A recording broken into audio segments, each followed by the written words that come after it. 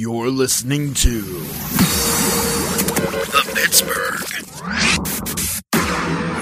Pile Driver. What the hell is that? Podcast.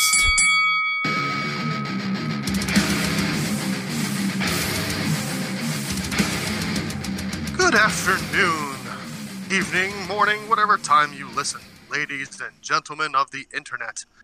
I would like to invite you to take a seat, pop a squat, fill out your favorite chair, maybe fall into a comfy beanbag, grab a nice bottle of rum, grab a big tall glass of scotch, hell, pour yourself a hot cocoa. It doesn't matter. We're here to be friends.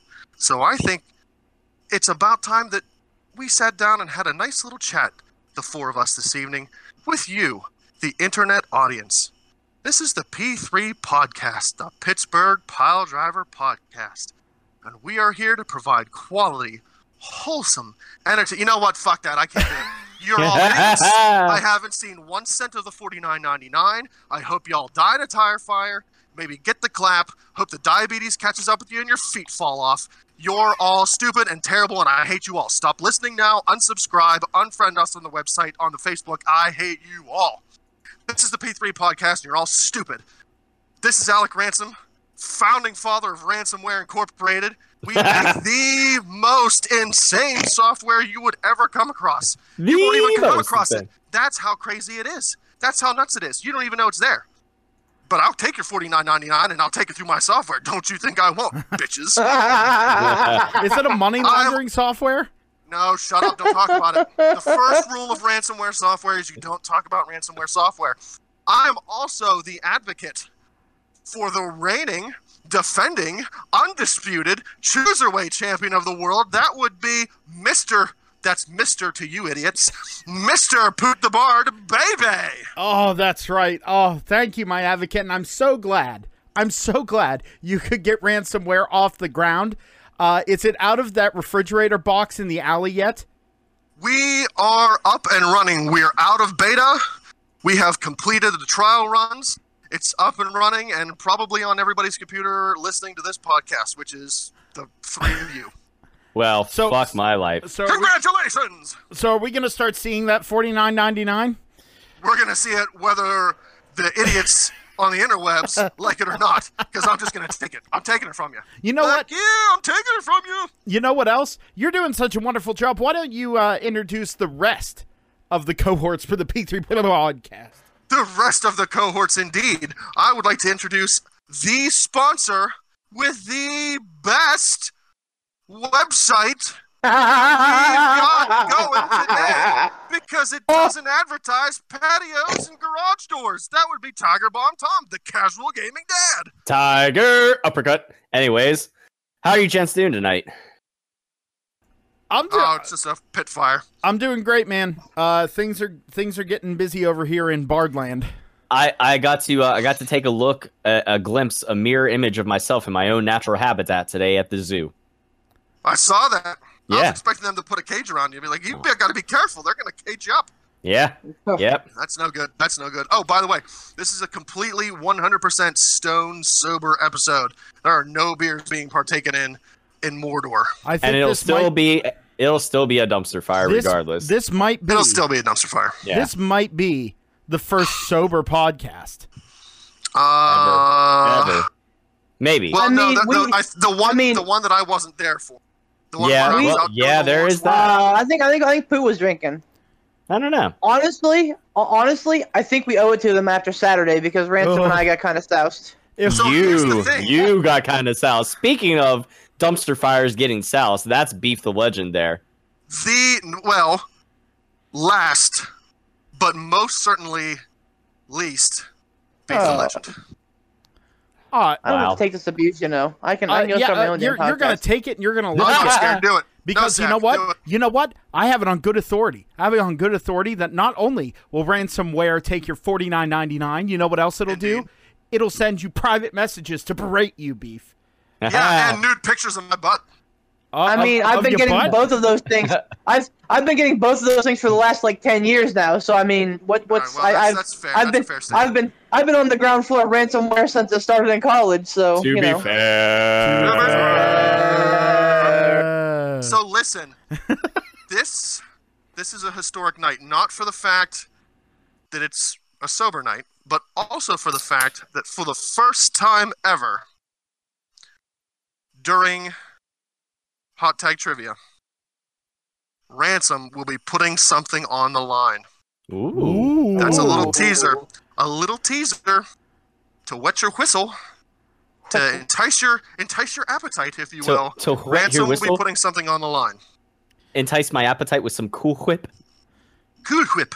Cool What? Whip. Why are you? Cool Whip. All right, we're not playing this game. I'm not asking Yes. why you're saying it that way. I'm not doing that. Wanted to. I want to. I So look- desperately want to. Hey, speaking of, real quick, before we get too far off the rails, and I know we always say we're going to do it, and then we don't till like 10 minutes in. Let's properly go ahead and thank the sponsors. If you're looking for hot deals and bloody good prices on garage doors and patio furniture There we and go. bathroom cabinets, I'm sorry, Beef, take it away. No, I mean, please visit our sponsors on Facebook. That would be WrestleDeals.com on Facebook. Your home for violent deals and bloody good prices on Facebook. Run by Sean Tischler. Cannot stress enough on Facebook. On Facebook. I swear I'm gonna reach out to him. Sean, if you're listening, shoot me a text and let me know what's going on, buddy. Let's figure this out. Why don't you And, shoot us a Also, text now? before you go further, also, Sean, if you're listening, I hope you're taking this all in stride and all in jest. I'm just ragging on you. Don't mean to be insulting, so please don't take it that way. And I gotta say though, if anybody didn't catch the live podcast, they won't know what we're talking about. Whenever my girlfriend popped in to listen, she caught it in the middle whenever you had alluded to it there, Ransom, and she didn't quite know what was going on. So I had her go back and watch like the very beginning of the podcast and then the very end. I swear to God, I don't care how many times I've watched the end of that live podcast. Those last couple of minutes, I laughed till I almost puke because Multi-family garage sale. yeah, WrestleDeals.com. oh my God, I fucking lost it. And but when you first did it, the way if the other two of you haven't gone back and watched the video at the very end when I he have. first goes. Your facial expression sell it all. Just the audio doesn't do it justice. You're just like with the hand gesture and everything. Like, by the way, if you're looking for hot deals, I'm like, oh my God, I fucking lose it. And let's be real, if you didn't catch the live podcast, go back and watch it on Facebook because it is quality stuff. It's a I trash won't say- fire. well, you know what? I- You can It's not. It's a trash fire. you I can won't watch say if it. it's good quality or bad quality, but it is definitely quality It's stuff. quality. It's entertaining. It's an entertaining dumpster fire of a show, and you It can is. watch it on the Pittsburgh Pile Driver podcast Facebook page, or on my page over on YouTube, Casual Gaming Dad, because we had some issues trying to get it on the P3 page, but we should be good for next time. So next live podcast, it'll be live both on Facebook and YouTube, Pittsburgh Pile Driver podcast pages. So And what a That's- great segue, because we'd like to thank our other sponsor, Casual Gaming Dead, especially for helping us out and hosting the live podcast on YouTube as well. no problem but at yes, all. Definitely check him out, like him on Facebook, subscribe, check out his gaming videos. A lot of fun on stuff YouTube, coming up. I Twitch know he's as talking well. about- Casual Me Gaming Twitch, Dad. Yeah, mi casa su casa when it comes to the pages there. So Yeah, man. All right, Like, so if we're done jerking each other off, we are. Wait. Yeah, Okay, now I'm done. we're hot off the heels of an NXT takeover and a SummerSlam, Super Bowl Yes. Saturday. No, it's Yeah. SummerSlam. Super Bowl Saturday? No. So Spring yeah, Stampede? there's a That's a good one. I like that one. Spring Bastards. Stampede. So there's a lot to talk about. There's a lot of matches, a lot of wrestling to talk about here. I gotta idiots. tell you, man. All right, before we get into this, let's say weighing it out. Nice, there it was. I Very feel nice. much more at home now. Yep. Now, so which do you guys think took the cake? Because honestly, you talk about. I heard Beef the Legend doing his post SummerSlam yakety I did yaks. And he actually took the very prudent way of saying things. Which do you think was better, NXT Takeover or SummerSlam? Takeover. No, no fucking question. If there's ever a time whenever we answer the WWE pay-per-view over the NXT Takeover, then Vince McMahon is dead because Takeover will always beat the pay-per-view. I'll tell you what. Agreed.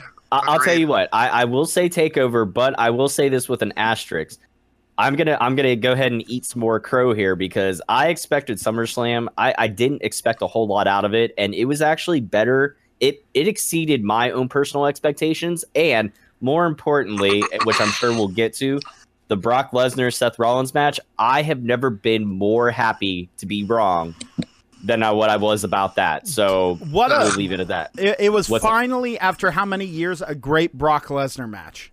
It really was, So before we- honestly. so let's Hold on. Go ahead. The last Brock Lesnar match shut up. I can remember, being as good as that one. Oh, Goldberg was- and him was- WrestleMania, right? Yeah. Oh no. Yep. Well, but that's a given, anyways. No. I was gonna say the CM Punk match at the one SummerSlam with him and Brock. That was actually that Punk match and the other night him against Rollins. Those were probably the best Brock Lesnar matches I can remember. 1-on-1. Keep in mind 1-on-1. Title match. I was thoroughly impressed. And there was one thing I'll save it for later when we get to that. But there was something that was said that I kind of have to disagree with in hindsight. So, the one thing, and so let's kind of put things into perspective here. Yes, SummerSlam is a good show, and I mentioned this at the review. SummerSlam is a good show, but so like if that's No Mercy, or if that's Backlash, or if that's even Money in the Bank, it's a good show, and I'm on board. But we're talking about the second biggest pay-per-view of the year, and that's what you got. Yeah, the last 4 matches brought it, and they brought it real hard. What is Charlotte happening? versus Trish. Charlotte versus Trish was really good. The Fiend versus Balor. We'll talk at length. Orton I'll versus tell you Kofi what. was very good, and I'm still talking. And Rollins versus Lesnar was very good. Whoa. But you cannot base a show on the last hour alone. Agreed. The rest of the card did not deliver, did not was a meet my stinker. expectations, and for the second biggest pay-per-view of the year, the biggest party of the summer, I was very let down. I'll tell you one thing I was actually kind of surprised with, and just to compare a couple of matches on the card, the Natalya versus Becky Lynch match I thought was actually worse than the Bayley Ember Moon match. Bayley Ember Moon was a solid match. I'm not saying it was it wowed me, but it was a good match, and I actually expected a lot more out of Becky and Natalya. Just the way that angle was built up a little bit more. Like the Bayley Ember Moon one didn't seem to have as much behind it, but they delivered more when it came to the match than Becky and Natalya. What say you there, guys?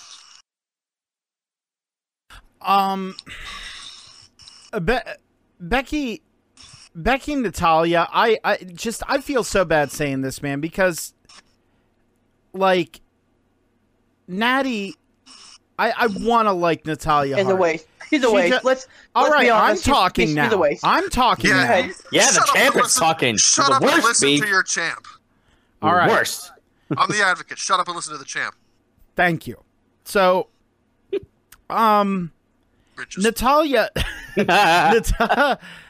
Natalia, like I want to like her because honestly, the entire Hart dynasty, short of like the Oso Rans, the other Hart brothers. Like if you're talking like Brett, Bulldog, Neidhart, Owen, like kind of coming down from that, I really wanted to like Natalia. But the problem is, to me, anytime she comes to the ring or she's in the ring, she looks like a create a wrestler on one of the WWE 2Ks. Like she has like no personality. When she heals up, she feels like your white wine spritzer drinking aunt that like is getting mad because her ex is just being a dick. You know what I mean? She makes the worst heel. It's so forced. And just nothing she does in the ring feels like it has impact. What is that hissing in the background? Are there snakes? Are there snaky noodles about? Anyway, so Natalia, Danger noodles. Like, here's my problem. Danger noodles. Oh, Holy moly. danger ropes. or about Yes. the Danger ropes. Danger Nope ropes. So anyway, like Natalia, I can't get behind her because everything she does looks like it has no impact. She's not a convincing heel. She's a really bad baby face. It's just not good. And even being in the ring with someone like Becky Lynch, who really goes hard, doesn't do it. Ember Moon and Bayley, both of them bring it. I've liked Ember Moon since she debuted. She is superb in the ring. Just superb. Whoa. Wow, who popped? I don't know who that. I'm going to pop hard for none of this conversation. No, it's just to me the better of the two matches was Ember Moon Bayley, but I mean again Natalia just leaves me flat. Yeah, Here's my problem with Ember Moon and Bayley. It was too short, and that's representative of most of the card. Becky versus Natalia, even though Natalia is no damn good, and I feel bad saying it, but she is no damn good. She didn't deserve to be there, but they at least had a decent, I think, like 20-25 minute like time slot. The rest of the matches in the card were like 9 minutes maybe. So like it felt like, and that's the entire problem with the undercard is that there was no time at all for any of the matches. It felt like they were rushing through it.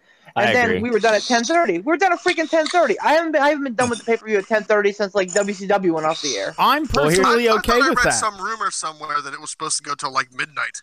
Well, here's one thing to keep in mind too, and not to make excuses for the rest of the matches being short because they shouldn't have been. But I will say you definitely can't rush a submission match, so you have to have at least a good 20 minutes for that. Otherwise, that would if there's any match that you definitely don't want to rush, it's a submission / I quit match. So. But I agree. But I definitely do agree. The rest of the matches definitely felt a lot short. Trish and Charlotte I don't know. Maybe it was just me that felt like they got a little bit more than like the 10-minute mark. Oh no! Like when I'm talking about the problems with SummerSlam, I'm talking about everything leading up to that to that match. When like I said, the top of SummerSlam, the last hour, which was Charlotte Trish, the Fiend versus Balor, the Orton Kofi, and Rollins versus Lesnar. Those 4 matches, I think, actually delivered and actually over-delivered on what I expected. Everything else, though, was the problem. So, okay. All right, those 4 matches were paced well. Yeah, I lost track of where the matches fell on the card, honestly. So we're diving into SummerSlam here. Let's at least touch on NXT Takeover. What do you guys I say? was going to save the best for last. Yeah, I mean, I was going to save the best for last and actually talk about that like in depth a little bit later. Well, if we're going to save the best for last, honestly, we better be saving the Fiend's debut. Oh yeah, definitely. Right. So let's. I'll tell you what. Let's go back to NXT. What else can you say? Not surprisingly, top to bottom, a solid card. The one match that I was actually really surprised by, and I even said it to you guys and to my girlfriend, was the Candice LeRae Io Shirai match. I told her, I was like, yeah, one of these matches is probably going to be a little bit of and I'll call you during it. Nope, eyes on the whole time. That was awesome, and heel Io definitely brought it. She definitely helped Candice look very, very strong, and I mean, I hope to see more out of Candice LeRae in the future. Well, I hope that she gets a decent little angle somewhere besides what she just had, like the match wise with Io, because there wasn't a whole lot leading up to that feud. Like it wasn't paced out a long, matter of weeks and weeks and weeks or anything like that. But the way the match was in the ring, you would have thought that it was, you know what I mean? Like it was that good. All right. Now just touching on stuff we didn't watch really quick. I mean, it was a given Breezango was going to go over the Forgotten Sons. It was a given. Whoa. These are spoilers, because you know that they taped that, right? Like what they had prior to the event is taped for this week. Oh. I did not know that. I did not know that. Well, then never mind. That wasn't even on the card. Never. Well, no, I figured they had a pre-show. Didn't they have a pre-show? No, they did not. No. I thought we just didn't watch it because we were eating delicious foods. No. Okay, well, never mind. It was. Yeah. How do you guys feel about them not doing the draped in gold with the Undisputed Era with Kyle O'Reilly and Bobby Fish? Ransom.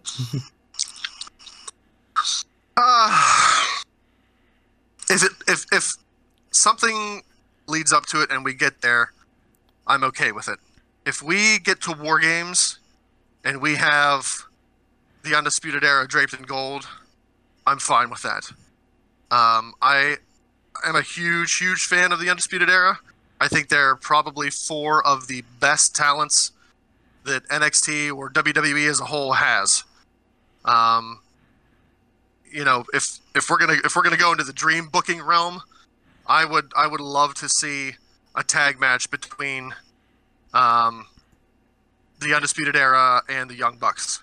If I could see one tag match, if I could have one fantasy tag match that I would see, that would be the one, because I think that would be probably a match that you would never forget. I'm a big fan of the Undisputed Era, and I, just for my own selfish reasons, want to see them draped in gold because I think they deserve it. So if we can get to War Games and have all the titles on Undisputed Era, even just for one event, I'd say it's worth it. What do you? I'm disappointed they didn't win at NXT, but as far as the match went, I thought the match was phenomenal. What do you think of the idea that because Red Dragon, which is Kyle O'Reilly and Bobby Fish, and Roderick Strong did not gain those belts, but Adam Cole held on to it? What do you think they're going to do the flip-flop at War Games? They're going to have Kyle O'Reilly and Bobby Fish get those belts. Roderick Strong's going to get that, and then Adam Cole's going to lose his belt. Nah. Well, I don't see the point of that. I don't see Adam Cole. Here's what I'm going to say. Why take the big one away from Adam Cole? Yeah, I don't. Here's what I'm going to see. say. I think that the booking of the belts was deliberately because of War Games. Because traditionally, War Games is the Undisputed Era's match because they are the 4-man stable. Okay, so you always put like Undisputed Era and then like a good face team up against them. Oh, like they did with War Machine like and last year, Pete Dunne and Ricochet. Yeah, exactly. Yeah. So like I love the idea of the Undisputed Era draped in gold, but if you put every piece of gold on the Undisputed Era and they go into War, because I don't think that there's a takeover between now and War Games. I don't think so either. In theory, they would all be holding the gold, so you're basically putting every single one of your eggs into one basket. You're going to have no other title matches on the card, save for maybe a UK title match, maybe. But other than that, you would have no other title matches on the card. You would just have War Games, which is probably not going to be for any titles, or it'd be for all the titles, one or the other. Well, then you also have the angle, though. What if because they get all the gold, they're acting like snots, and Regal says, "All right, fine, you're all pulling double duty." Ooh, there is that. Let me ask you this. We all lose. We all lose in that scenario because then you take them where they should be focusing on one big long match and instead have to go out, expend themselves in probably a 15-20 minute affair prior to that big long match. So they're all going to be. So I mean, that's a no-win situation for anybody, I think. Also, not to mention the fact there aren't a whole lot of. I mean, there aren't as many matches on NXT as there are on normal WWE pay-per-views. True. So if you're filling up a tag team title match, United States. What is it? North American title match and an NXT title match, and then throwing all those guys into a War Games match. The entire NXT pay-per-view is pretty much just going to be Undisputed Era. Yeah, right. And I could see something not kind of almost piggybacking off of what Pooch just suggested. Not so much pulling double duty, but Regal coming out and saying, okay, you guys are going to be in a War Games match, and every one of your titles is on the line. It's all or nothing. So you guys, live by the sword, die by the sword. You win as a team or die as a team, sort of thing. I could see maybe that, but honestly, I think you'll see. I think you'll see Undisputed Era win the tag titles off of like a regular weekly NXT show somewhere, either maybe like a little bit after War Games or something. Because I think maybe going into War Games, whoever they put them up against, Undisputed Era comes out on top. And then they'll be like, hey, we deserve another title shot like right now. And then that way it's still before the next takeover, which would be Royal Rumble weekend, which would be after 2019. That way the prophecy of the Undisputed Era draped in gold still has a chance to come true. Now, do Do we see a help me out? What am I trying to say? Do we? I got it. I was gonna ask something. Go ahead. Do we see a War Games without an NXT championship match? I don't know. My think fear it in may that not- is that Adam Cole loses the NXT championship before War Games. That won't Was happen. there one last I- year? Well, That's a Adam good Cole question. didn't have the championship last year. Who had it? Oh no, that was wasn't that Gargano Ciampa? That may have been Gargano and Ciampa. Yeah. I think it was. So if the NXT title's on Adam Cole come War Games, does either Adam Cole himself, just him, pull double duty and have to defend the NXT title and also then participate in a War Games match? Or does Adam Cole not have the NXT title come War Games? Or are we completely thinking the wrong way entirely and we don't see Adam Cole in a War Games match at all? I think he's pulled honestly, double duty before. He's done it. There's that, or I think maybe just I know it's blasphemous to say because we're so used to it, but maybe the Undisputed Era won't be in the War Games match, or it'll be the three of them without Adam Cole. That's my opinion. It'll be the third one they do, and it'll be the that'd be final terrible. one they do. I agree. Yeah, this is their swan song. I think this is their last War Games. I mean, yeah, I don't. So wanna you think see we just Cole don't see an lose the NXT title match at War belt. I Games agree. then? Yeah, and I'm fine with that. If you have a tag team title match, a North American title match, a women's title match, maybe bring the UK title over for that event specifically, and then the War Games, I'm fine with that. I mean, me personally, I don't need to see an NXT title match at War Games if I'm seeing Adam Cole and Undisputed Era in the War Games match. I'm right. fine with that. Exactly. As long as I I'm get okay to see with that. the Undisputed Era and Adam Cole wrestle. Because again, I don't care whether it's for the title or not. But I'm just saying. because you also have the weekly shows, and it does make it feel a little bit more special when you see something. I know you don't want to necessarily quote unquote give it away for free, as they would say, but like it does make it pretty awesome that you're like, oh, I have to tune in next Wednesday night because well, here, you know what? Here's a good example. If the rumor's true, like we have been hearing rumblings about, and NXT does go live on Wednesday nights, what better way to kick that off than with either some sort of title match or A whatever. title change, right? Yeah, You're a title 100% change, on point. a title change, outside of the takeover Yep. pay-per-view. And I was just gonna say that. I think that's exactly what we'll see. The debut on NXT of FS1. I think we'll see a title change. I think the title change that you'll see. Oh, sorry. Go ahead. No, that's right. Go ahead. Keep going. I think the title change you're either going to see on that debut is either the NXT Championship or you're going to see the Women's Championship go, which, by the way, you guys think they made the right call with Shayna Baszler still retaining? No, No. not at all. I honestly, I'm okay. I mean, it sucks that I love the Undisputed Era, and I wanted to see them capture the gold. I want to see them all draped in gold.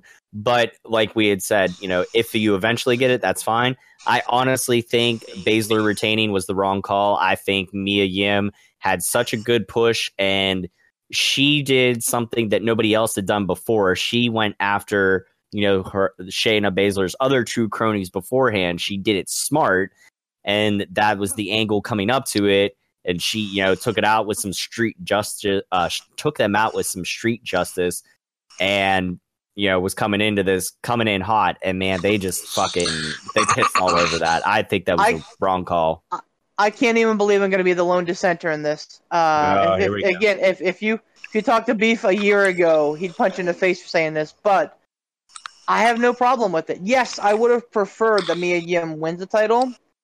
But I got no problem with Baszler holding it because every victory that Baszler has, every time we're oh so sure that she is going to drop that title, she gains more heat, and that title gains more credibility, more legitimacy, which I think it kind of needed after Kairi Sane and Baszler kind of traded it back and forth. Well, that's also, I mean, she's, in my opinion, the first one in a while to really give that belt legitimacy. And remember, it's the statement I made on the live broadcast. It's not the person, it's not the belt that makes the person, it's the person who makes the belt. With Kairi Sane, I know she's very talented. I love Kairi Sane as much as the next person in the ring. But I'll tell you what, as a champion, They Nope. tried to It's have gonna that belt make her. They did. Baszler is making that belt. 100%. So I but agree at with some that. point, But I still, but at some point, disagree with the decision.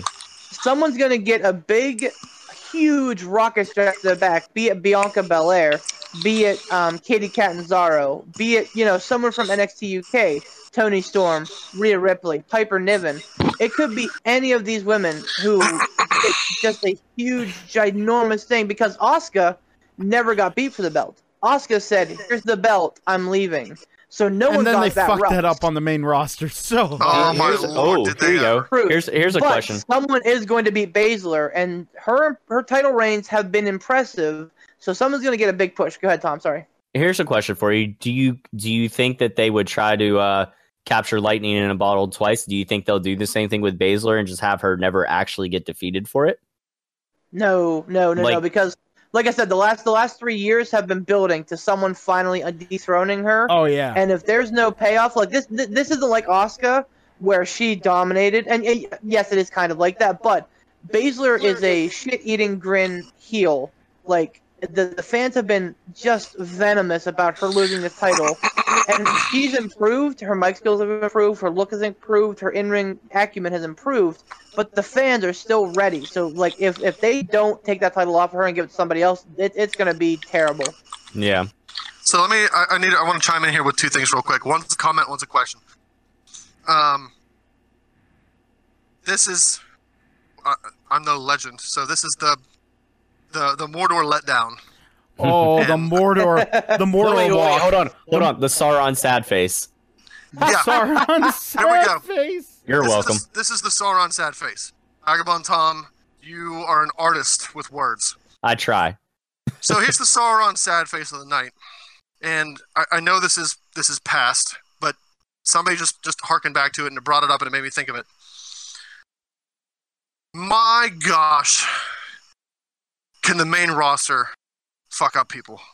Just there's no denying it, and there's no level to the fuckery that Vince McMahon and the main roster can bring to an absolute top tier NXT talent. And that's Asuka to a T.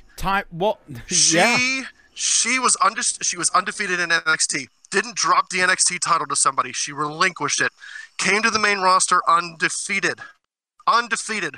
First woman ever undefeated. WWE could have made a legitimate, in-ring, talented, undefeated wrestler like Goldberg did, or like WCW did with a no-talent hack like Goldberg. Sorry. WWE, I stroked out a little bit. Sorry.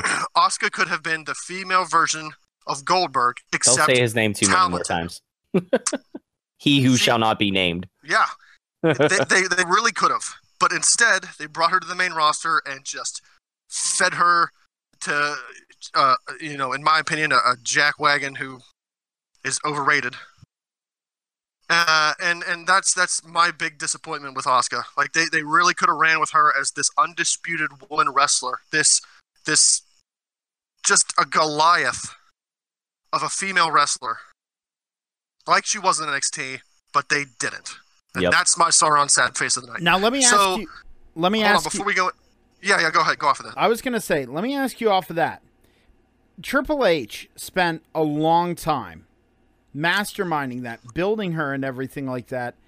And then when she first arrived for a cup of coffee, she was still that, and then very quickly got dethroned by Tits McGee. Now, Old horseface. old horseface Tits McGee. Now, what do you think that was Vince power playing Triple H saying, you can build them all you want, but I have the power up here. Don't you forget that. I don't know what Vince was thinking, but I can only guess. And again, don't know either one of the two. But just seeing how much time and effort that Triple H has sunk into his NXT talents, building up this new generation of sports entertainer, the future WWE superstars, the people who are going to carry that company when all the old, tired, I'm so sick of seeing their face heads go away, or go into a Legends contract, or do whatever John Cena's doing. Triple H spent so much time cultivating these new young talents, and they get to the main roster, and they just get dumped on. Yep. They're like the porta potties of sports entertainment. They just get pooped on And like, constantly. And I would hope, not for the fact that I want negativity to come to Triple H, but I would hope that Triple H is disappointed in a lot of these decisions that Vince makes just after seeing everything that he's done to build these people up, especially with Asuka. And then it's just crapped on once it gets to the main roster. So I can't believe I'm going to do this twice in one night, but I'm going to be a You're dissenter the again. worst. well, hang on, because Ransom still had a question. What was the Well, question? if this, No, is, if this is within the same line, yeah, go ahead. Yeah, I was going to talk about Charlotte and Asuka. So Yeah. last year when it happened, was it last year? I think it was last year. I was so much against it because Asuka did have everything going for her. She won the first ever Women's Royal Rumble. She was a big push. Great. Awesome. But then Charlotte beat her, and I'm like, well, fuck. I fucking hate Charlotte. I fucking hated Charlotte ever since she started beating Sasha and pay-per-views. But then I kind of put his perspective. So she has beaten Sasha in all the main cards. She's beaten Becky a lot. She's beaten Bayley a lot. She's beaten Asuka. And now she's taken the rub from Trish Stratus at SummerSlam. I mean, it's very clear that they have a plan for Charlotte Flair to be the face of the women's division.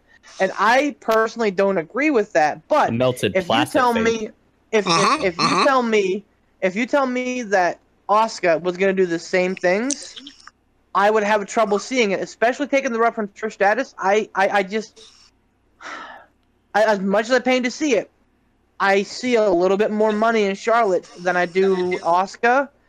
And again, I'm not talking about match skill wise because we know that, fucking Asuka can work circles around most of those women. Charlotte Flair, and God help me, I think that she probably has the most money on her at this point in WWE. In the women's division. So the question that I wanted to pose to you, Mooks, we talked about it when we were talking about the Undisputed Era, and when NXT goes live on Wednesday nights. Since NXT is now going to be going head to head with AEW on Wednesday nights, Fox is going to be demanding a lot out of WWE on SmackDown. Do we see in this new coming era? Do we see the old? And I say old because I see the validity of it, but at the same time, it seems old-fashioned to me, and it doesn't give me a whole lot of desire to want to watch the weekly shows. Do you think we see more title changes on weekly shows in the coming days that we have seen in the past? Because for the most part, you don't see a title change regardless of whether or not it's a top-tier title or mid-tier title or something stupid, in my opinion, which has nothing to do with the gender, the women's tag team title. You don't see title changes on weekly shows. Those are set. That's a thing of the past. Yes, it's set for pay-per-views only. So, shut up. Captain Contrarian getting ready, loading his gun. Yeah, here he comes. He's loading up. He's loading up the ham. I'm just saying, in the last month we've seen 2 of them. But go on. But okay, so do you think maybe we'll see a little bit more? Maybe even do you think we see, and not just for this first one, but going forward, do you think maybe we see an NXT title change on a weekly show? Do you think maybe we get to see a WWE or a Universal title change on a weekly show? No. Well, Because here's my thing: I don't watch the weekly shows because A, busy, and B, I know there's not going to be any important, poignant title changes on a weekly show. So what's the point? I'm gonna say for the pay-per-views, because at the pay-per-views, I know I'm never gonna see a WWE or a Universal title change on a weekly show. Probably not gonna see an NXT title change on a random NXT show. To be fair, so I'm gonna watch the big events to see title changes. Right. But to be fair, they have done in the past couple years really weird surprise changes. If you get what I'm saying, like those are super duper rare. Do you remember when Joe lost? I when Joe lost the NXT title? At a house show. Yeah. That was actually part of our one of our hot tag trivia questions. Yeah. I don't remember that. Was there any? There was Was there because an underlying reason behind that? Was there Well, like a 'cause he was was getting an injury called or up. something? yeah, So that's the thing. He was going to get called up, and they didn't want to wait for the next NXT takeover. So, if there's not an extenuating circumstance, do we start to see not on a monthly basis, but more regularly than we have in the past? Do we see some title changes on I don't weekly know. shows? I don't know, honestly. I think it really depends on where the ratings are at. But here's the thing.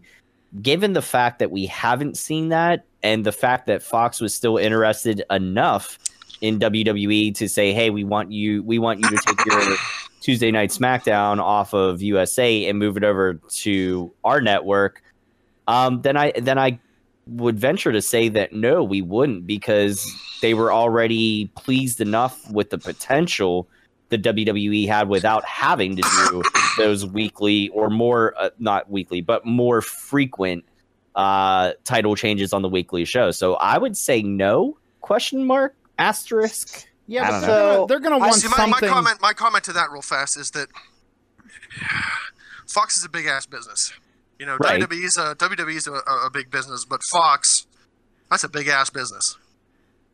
When it's and again, it's not, Fox isn't acquiring WWE; they're just moving WWE to their network. But at the same time, right. you would think that they would have some stroke.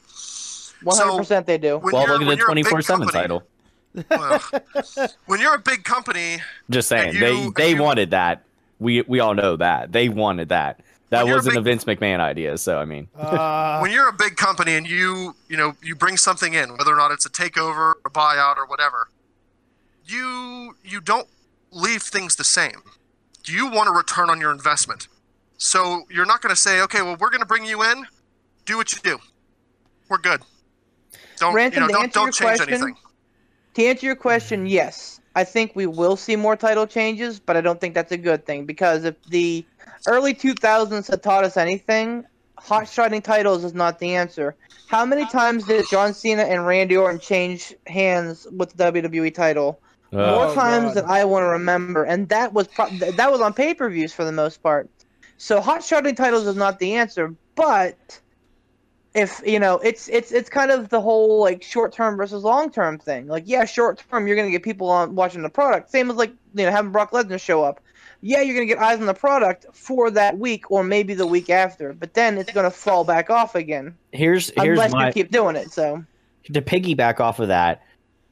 I don't want to see them like super frequent, but if we get okay, so let's say how many times have we seen a WWE Championship title change or a Universal title change on a weekly show in the last year?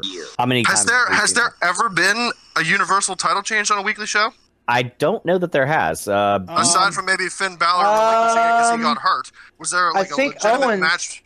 Yeah, Owens won the Fatal 4-Way on Raw to win. That's I it. think Was that was- for a That- that's- vacated title? yes. That was because of the vacated title, Right. yeah. Okay, so non-extenuating circumstances, If we injury-wise or see- vacated-wise, has there ever been like a one-on-one title change match for the Universal title on a weekly show? I don't think so. I don't think there has, but here's what I'll say. If they book it right, if we see one, maybe two in a year of like a big top tier title change, I'd be okay with that. But the important thing is booking it right, or even if it's a lower title change, making sure they put it on somebody, to help elevate somebody up, like taking a younger talent or whatever that's up and coming that just maybe got called up or something and do that. You know what I mean? Like, but then you proper booking. But then you run into the problem that they have where, like, how many times can you remember in the past where they would have someone get like the underdog win and then literally like a week or two later they'd lose it back to the big guy. Right. Well, that was like the Rock of Mankind storyline from 1999. Exactly. Well, that's what I'm saying. Proper booking. Don't do that shit. Don't Don't hot hot shot potato it. don't hot potato it. Like let him hold on for a month or two, and then maybe lose it back to somebody. Like let it be like, okay, he's the underdog. He got lucky. It was a fluke, and then it's like, oh, it wasn't a fluke. He's actually somewhat decent. Then maybe maybe in a month or two, and then you go, take it oh, off. He's got a little bit of a way to go. Well, hold on. Yeah, in a month or two, take it off of him, but don't do it on the weekly show. Do it on the next pay-per-view or whatever. You know what I mean? Yeah, like a mid-tier pay-per-view. Yeah, I'd be okay with something like that. It's gonna come down to it's a feeling out process. You gotta book smart. You gotta book it smart. Well, the WWE has such a wonderful track record with that. I wouldn't worry. I know. Well, let's get out of the cloud of possible negativity and back into. Actually, Tom, I have a real good segue to get back into NXT. And this is kind of like maybe the final point that we should touch on for NXT. But I want to hear you guys. What did you think of Cool Gargano 3? Did it live up to the hype? And was it as good or better than Cool Gargano 2? All right, mine's going to be really succinct and quick. It didn't live up to it until the Death Cage. Death Cage took it up a notch because we saw them do all the other stuff. I loved Johnny kicking off the second half of it, like, and he was really kind of healing it up, like, oh no, lost that first title because I got DQ'd, or lost that first fall because I got DQ'd. Now I'm gonna beat the shit out of you. Like, yeah, that was good. But it's like, but then I go like, so is this whole thing gonna be a true face turn for Adam Cole? Like, because really, Adam Cole theoretically is the heel going into all this. But, like, I'm like, okay, so they're going to just make Johnny a heel again? Because he doesn't heel real well. No. Right. I don't think you can make Adam Cole a face and still have the rest of the Undisputed Era as heels. Right. That's not going to work. Right. I will say I thought it was great. I think it was one of those things that it was so overhyped, it was going to have a hard time living up to the hype regardless, because the first two matches were both so good. I mean, that 2 out of 3 falls the first time around, Cole Gargano won. I think we talked about that. It was either that one or whatever. I was on the edge of my seat the whole time. I'm sitting there. Me and my daughter were screaming at the TV. Cole Gargano 2 absolutely delivered.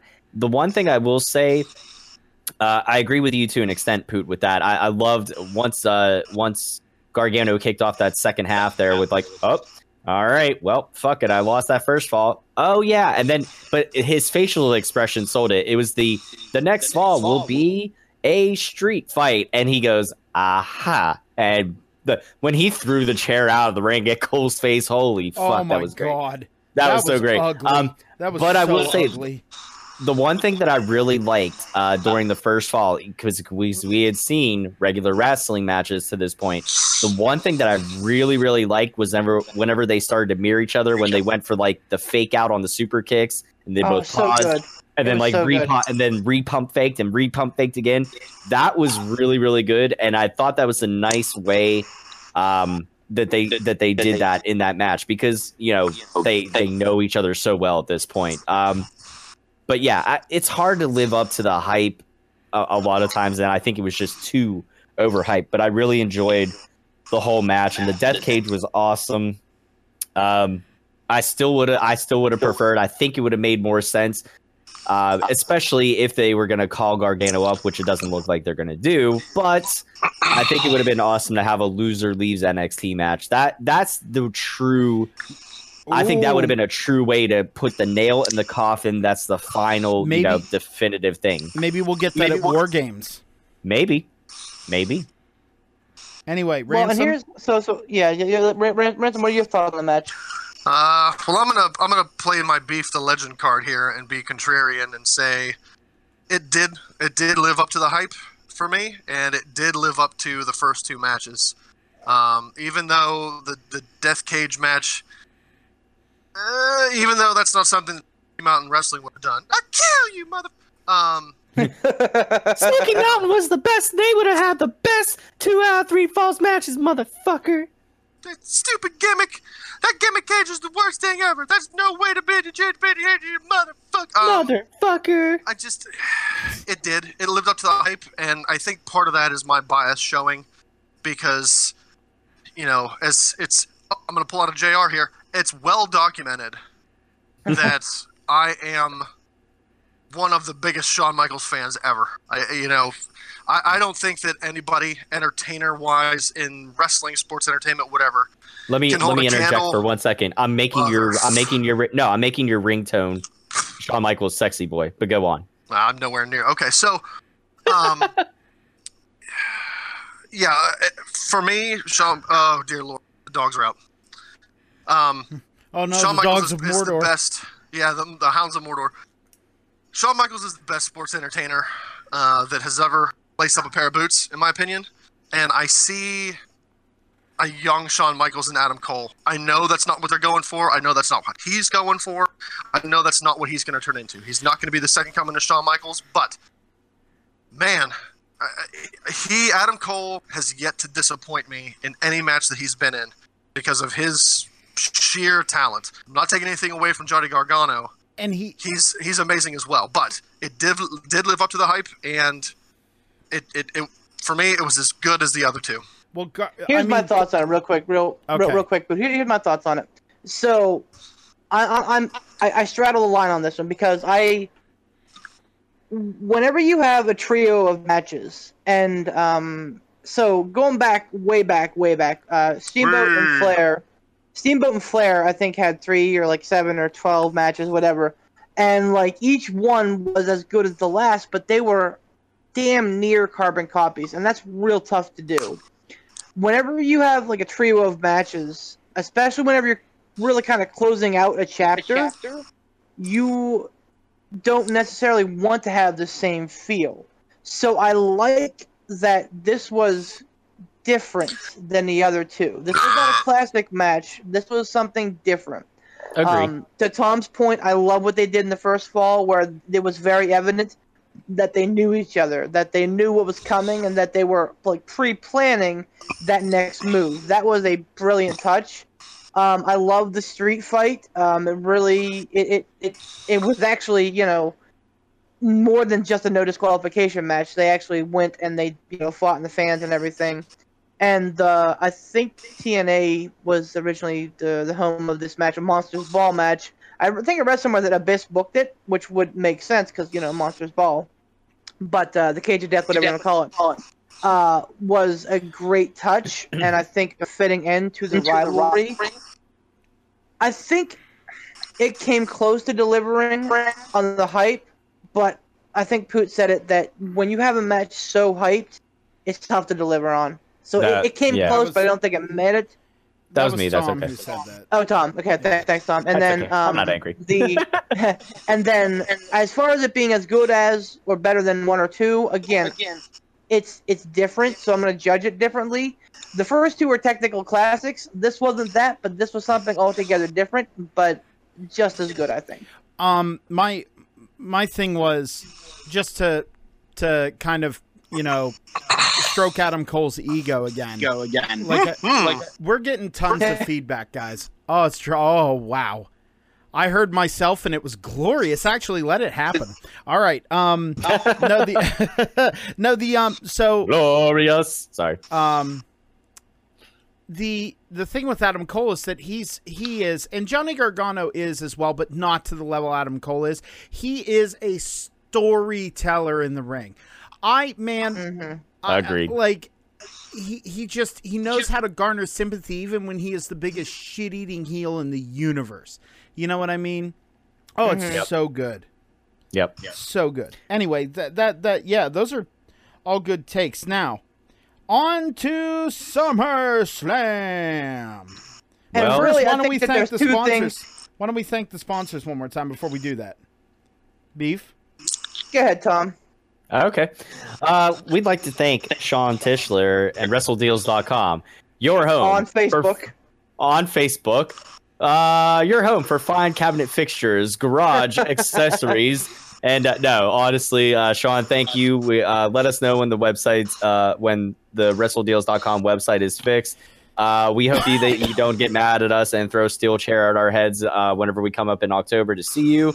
But that said, I also plug that if anybody is going to be in the Clearfield area, Clearfield, Pennsylvania, because if you're listening to this outside of the Pittsburgh area or outside of Pennsylvania or anything, I doubt you're making the drive to go see an indie show up in freaking Fuck nowhere. But Yep. but we'll be up in Clearfield, PA, Saturday, October 12th, for the IWC event that's going on up there, and Sean Tischler definitely has his hands in that. So check out some of his stuff there. And Ransom, you want to go ahead and thank the other sponsor? You boys is No, gonna love I it don't up want to. here. Okay, that's all right. No, Casual Gaming Dad. Check him out on the various platforms, the Facebooks, the YouTubes, the Twitches. I love how you make everything sound like you're like this like 50-year-old out of touch old man. Like Look, the I face, don't- What do you the mean sound Facebooks. like? Oh no, I don't technology, technology very well. I know. So, technology and Adam, we were I'll get you there, sir. I'll get you Adam, there. you mean Adam Cole? Adam Cole, baby. That's what I said. So yeah, Casual Gaming Dad, check him out. I love especially the old school stuff. New stuff Yes. is good, but man, the old school stuff really takes me back to childhood, and I We- love rewatching some of those old games. I think- it warms my heart. I think you were inside. I think we were cleaning up dinner whenever I said this. We didn't get to it before the live show last time, but I have various emulators on the laptop that I have that we were using. You have for the various legitimate gaming consoles, Tom. Yeah. Oh, yeah. Sorry. Can we? Yeah, we'll cut that out in post. We'll cut that out in post. Boop. Yo, yeah, I definitely will. Here we go. Take two. Yeah. So no, I have various video games of old school days of yore, and one game one game that I think that we'll have to definitely play next time. Saturday Night Slam Masters. Oh, man. Oh boy. Now Scorp that's- was my jam in that, Yes, Scorpio. or Alexander the Greater. He was also The another good one. You know what? Greater? I think here's one thing. Real quick, a little aside. I definitely remember you always like, and I think probably Home House Advantage played a big part of it. But you always had to pick Scorpio or Scorpion or whatever. And I was like, damn it, I always wanted to use him. So I had to settle for like the second rate Scorpio, which was like the El Stingray guy or whatever. So I was like, it brought me such great El joy. Stinko. Yeah, El Stinko. But no, it brought me such great joy once I was actually one day myself play the game, and I was like, I can finally use him, you son of a bitch. So no. So listen, before we move on to SummerSlam, Yeah. I want to bring something up.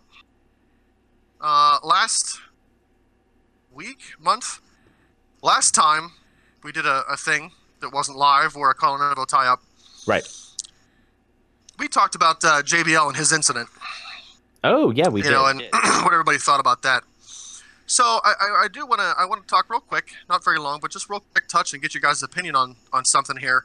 In the past, maybe not a too distant past even, I believe that they were at the time still a publicly traded company. So, it's not just a mom and pop operation. You've got board of directors, you've got an HR department, you've got a bunch of shit whenever you're a publicly traded company. Oh, hell yeah. So, since WWE is that, there has been a lot of wrestlers in the past who have maybe been overly stiff, overly tough, maybe taken advantage of some of the younger talent when they came in, because back in the old days, in the old territory days or whatever, that's what you did. That's how your you dues. brought people in. That's how they pay their dues. That's how you saw if a guy was really going to stick it out, if he was really into it. You beat the hell out of him, legitimately. I mean, they would go in and try to hurt these people. It wasn't a work. They would smack and chop and kick the hell out of somebody to, cut their teeth.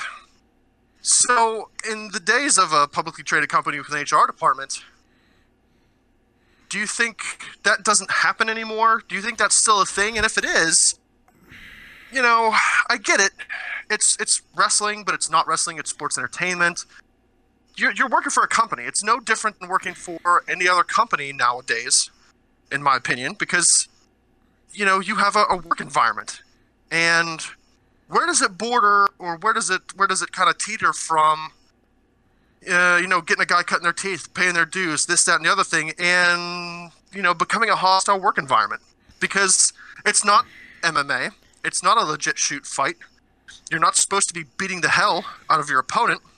It's not wrestling like it is in Japan.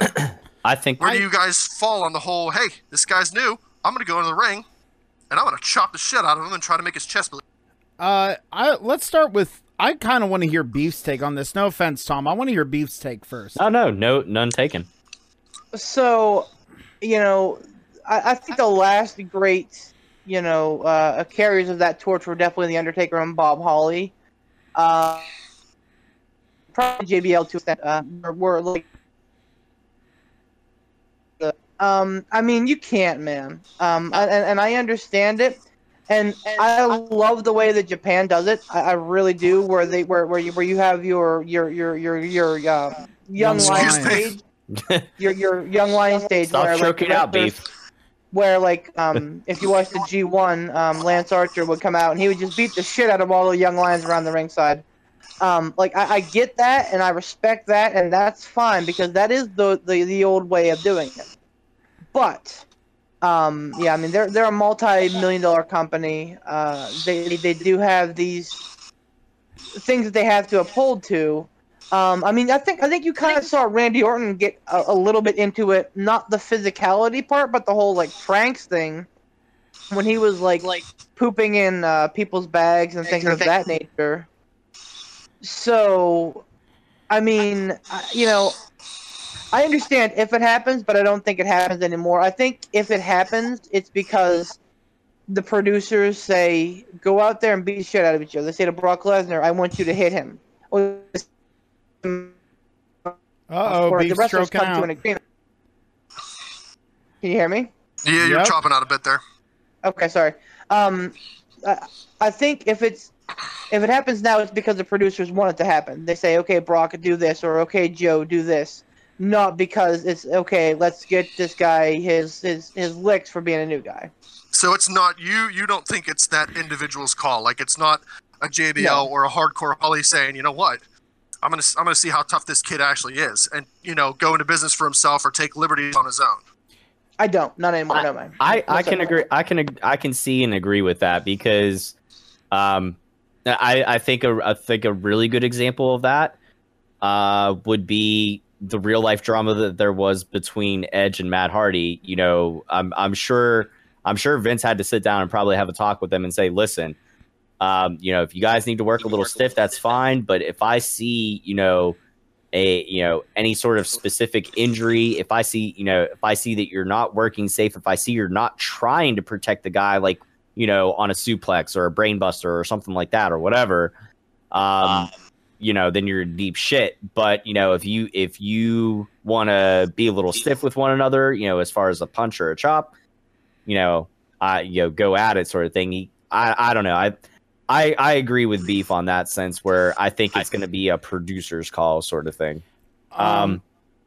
As far as whether or not, what I think as far as the culture of that, it kind of, I'll draw a parallel here.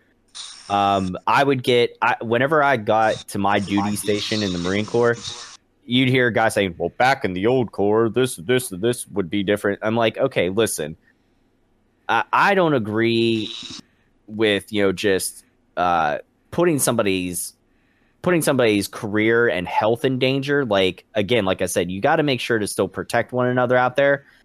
But if somebody were to work a little stiff, say, put a little extra sauce on that chop or something, that I'm okay with, because a chop is one thing. But like, if you're not gonna protect them when you go to drop them for a DDT or something like that, or something where it's like, without trying to get too technical into it, but if I'm doing a move to Ransom and part of the move is me protecting him to make sure that he doesn't get hurt on it, and I don't protect him on purpose, that I don't agree with. But putting a little extra sauce on a chop or something, I'm okay with that. I think where I think the way they do it and just the change with the times and probably what happens now is somebody that hasn't been around for a while, is going to basically, they're not going to necessarily get, they're not going to get their licks in the ring or something. They're just not going to get put in the ring. They're going to get buried that way. And that's how the person's, that's how the older people are going to be like, nope, you haven't earned your way into this spot yet. That's how they're going to, I don't know. Maybe I'm completely wrong on that, but. Poot, have you weighed in on this? No, I have not. I was biding my time. All right, go ahead. There are two incidences that come to mind for an argument why this should not happen. Number one is the Acolytes, or APA, versus Public Enemy. Public Enemy got brought into WWE, and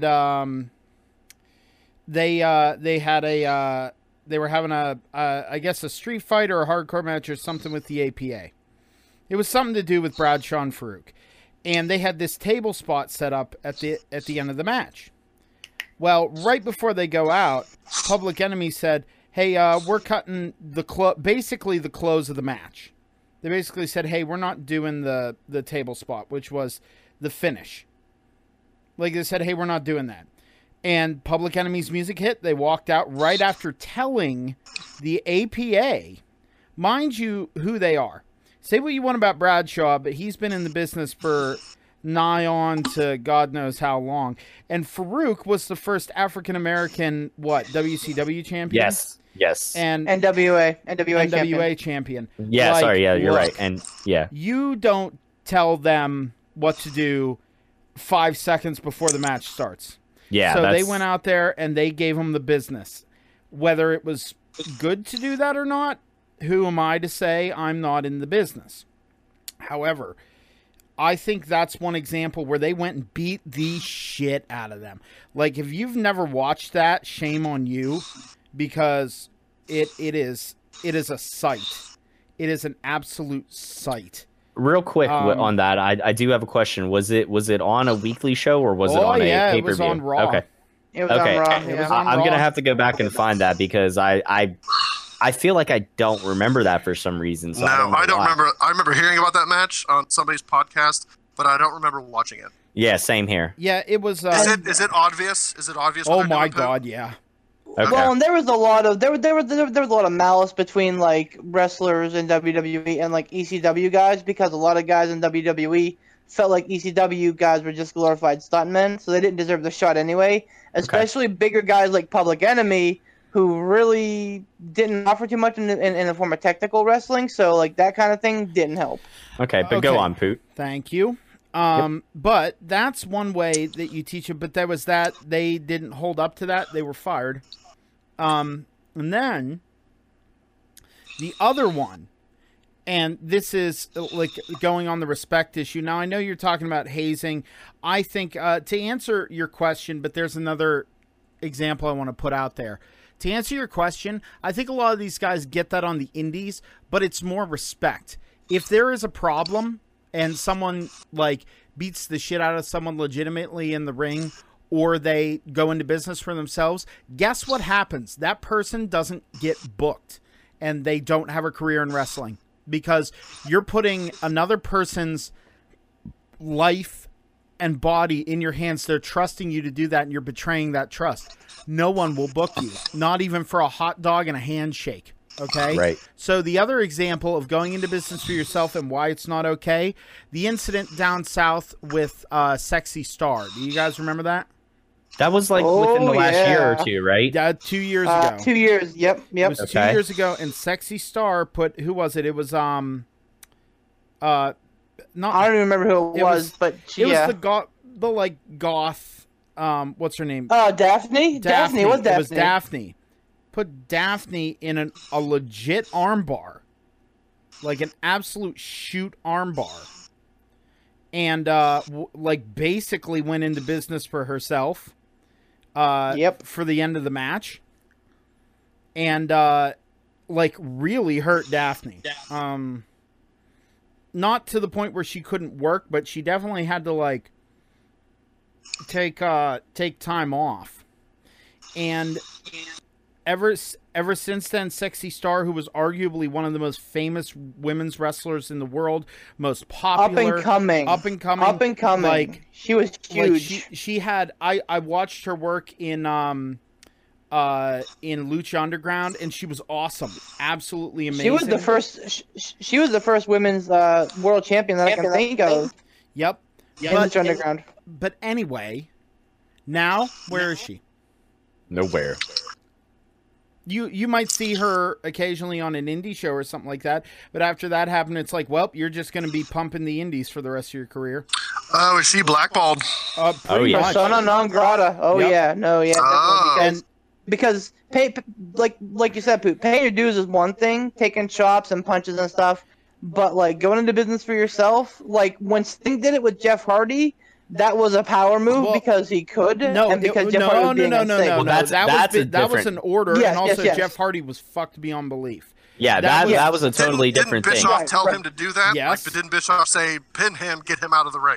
Yeah, I'm sure. and absolutely that in that case that was absolutely the right move, call. 100%. Yeah, because And Sting didn't do anything to hurt Jeff Hardy. Sting basically gave him a finisher, which Sting has given multiple times, and didn't let him kick out. And pretty much just rolled him up and held him there. He didn't exactly. He didn't take liberties and hurt somebody. Exactly right, and he didn't go out of his way to try to embarrass Jeff even further or anything like that. He just they got him out of there as fast as they could, which was the right call because he was in no shape to be anywhere near the ring or anything like that. So I want to go ahead and jump into SummerSlam now that Ransom, do you have a take on that or no? I couldn't. I didn't remember if you got a chance to chime in there. I'll make it quick since we need to get into SummerSlam, but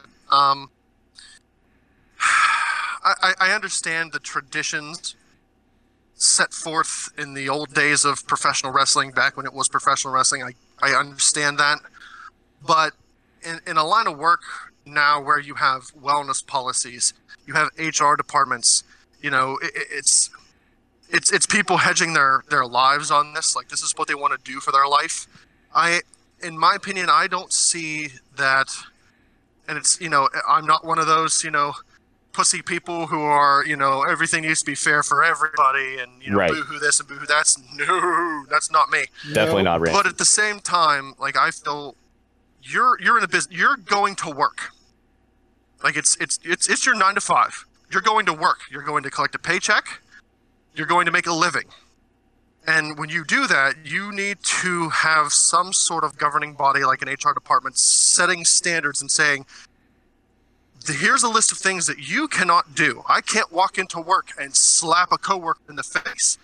I understand I'm not in the professional wrestling or sports entertainment business, but at the same token, I don't see there being any difference in, pretty much basically assaulting somebody and then using the excuse of, hey, I'm a veteran and they're a nobody and, they need to pay their dues or they need to cut their teeth or I need to see if they can take it.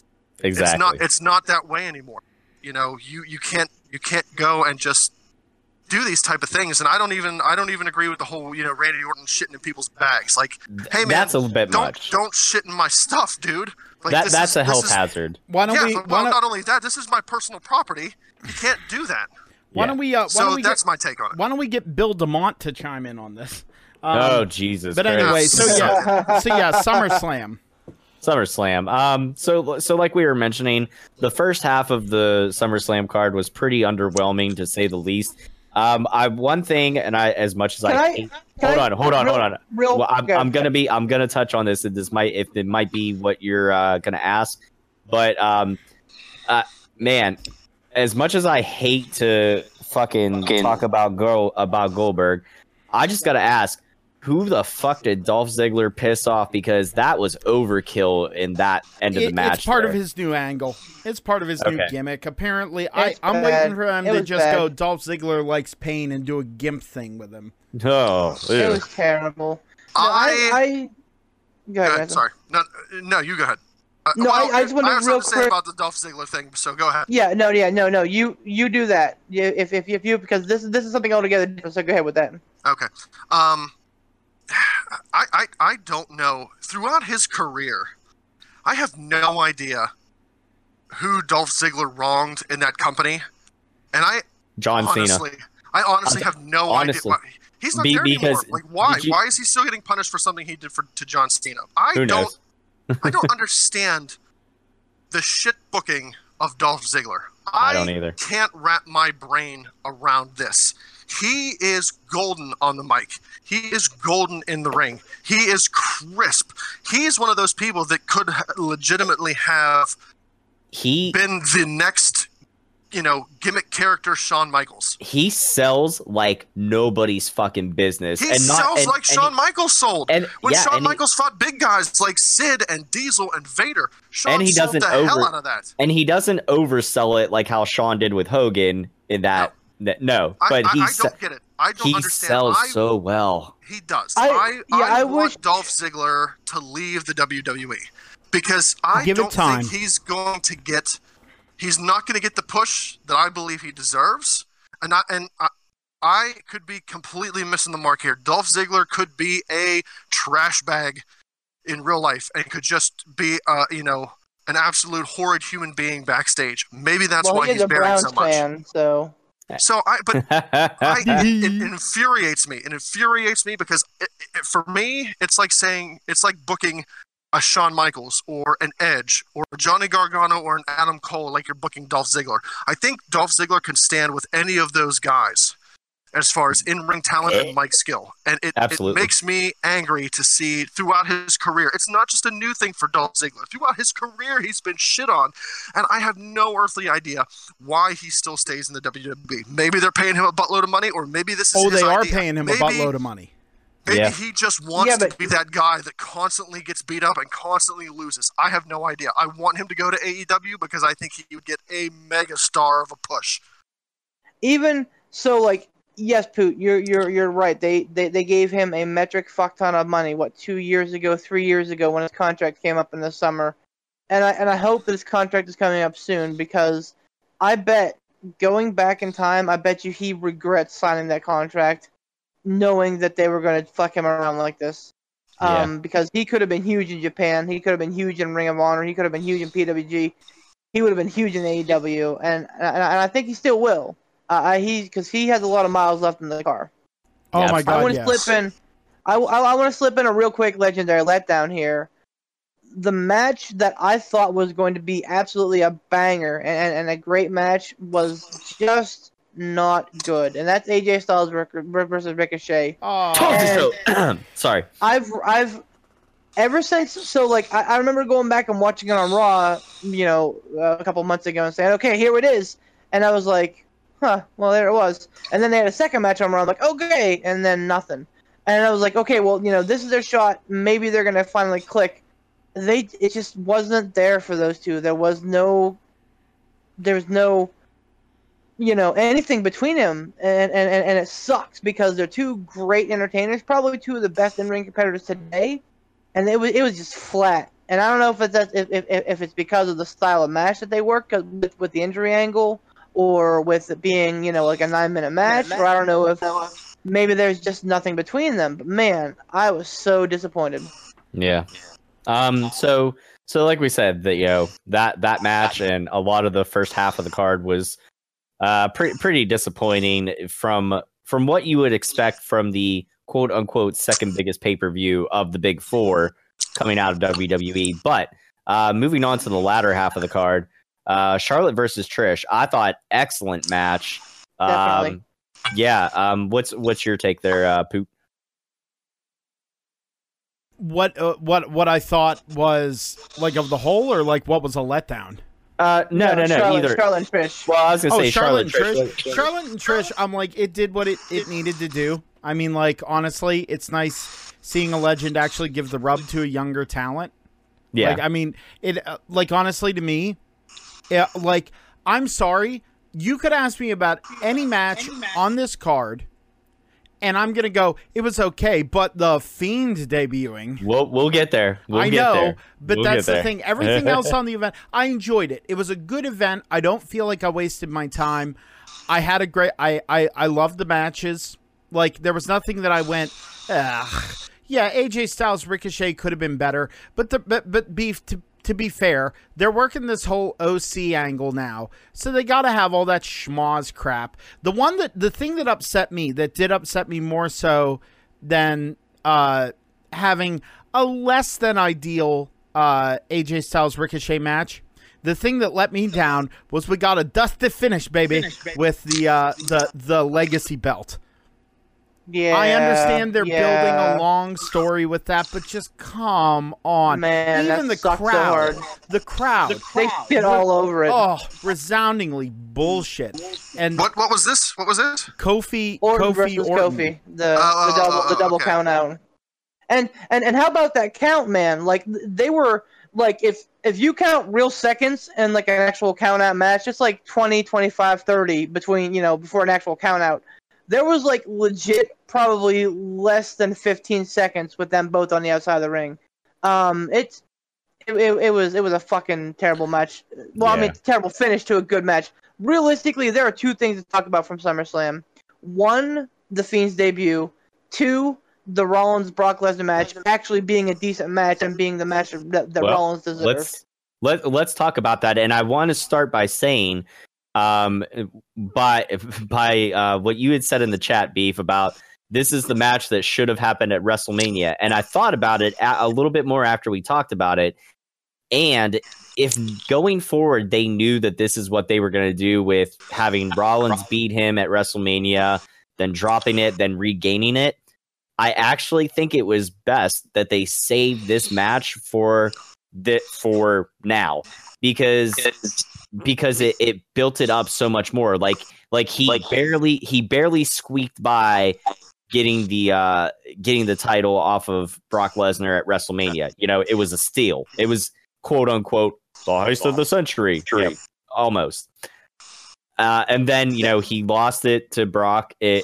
Brock turned the tables on him and said, "Okay, you want to barely squeeze by, I'm going to beat the fuck out of you for it, and then I'm going to steal it right back off of you because of the Money in the Bank contract."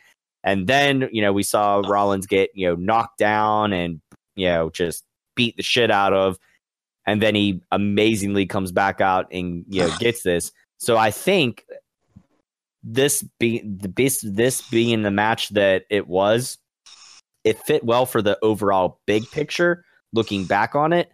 But regardless, I'm just happy that it wasn't the same formulaic Brock Lesnar bullshit. And I'm so glad I was wrong on that. Not necessarily for the prediction picks, because obviously, that's one less for me and definitely one less for Madman Ransom over there. But I was very happy with this match. I was thoroughly surprised. I did not expect Rollins to get it back, and I was just happy to see a good match and not a Brock Lesnar squash fest.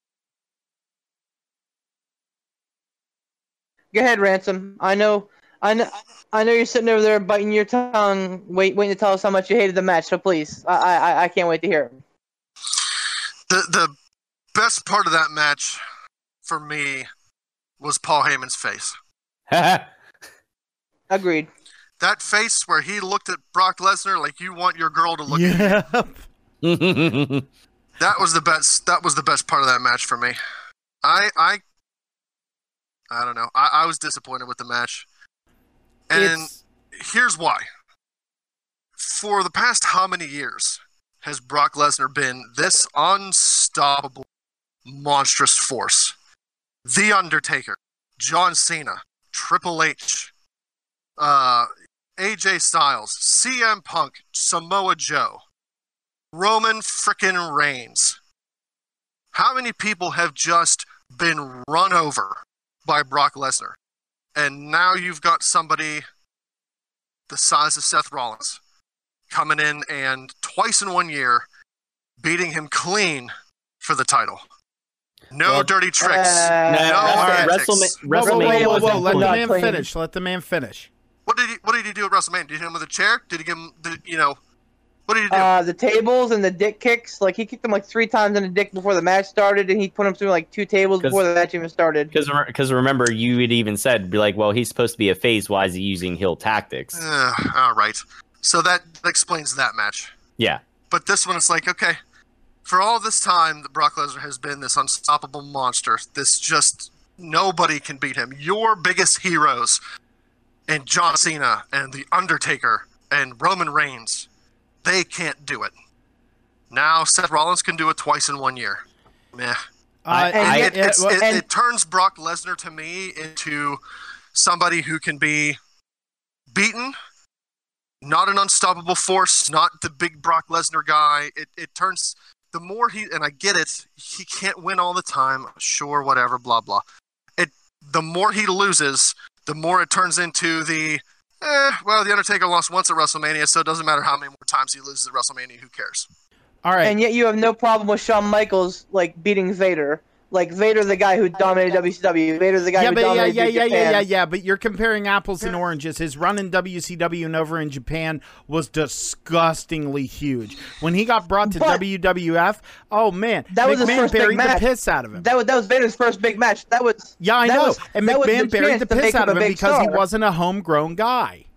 Exactly. I guess. Anyway, that's fair. So To be fair, I don't see a fair comparison between Shawn Michaels and Seth Rollins.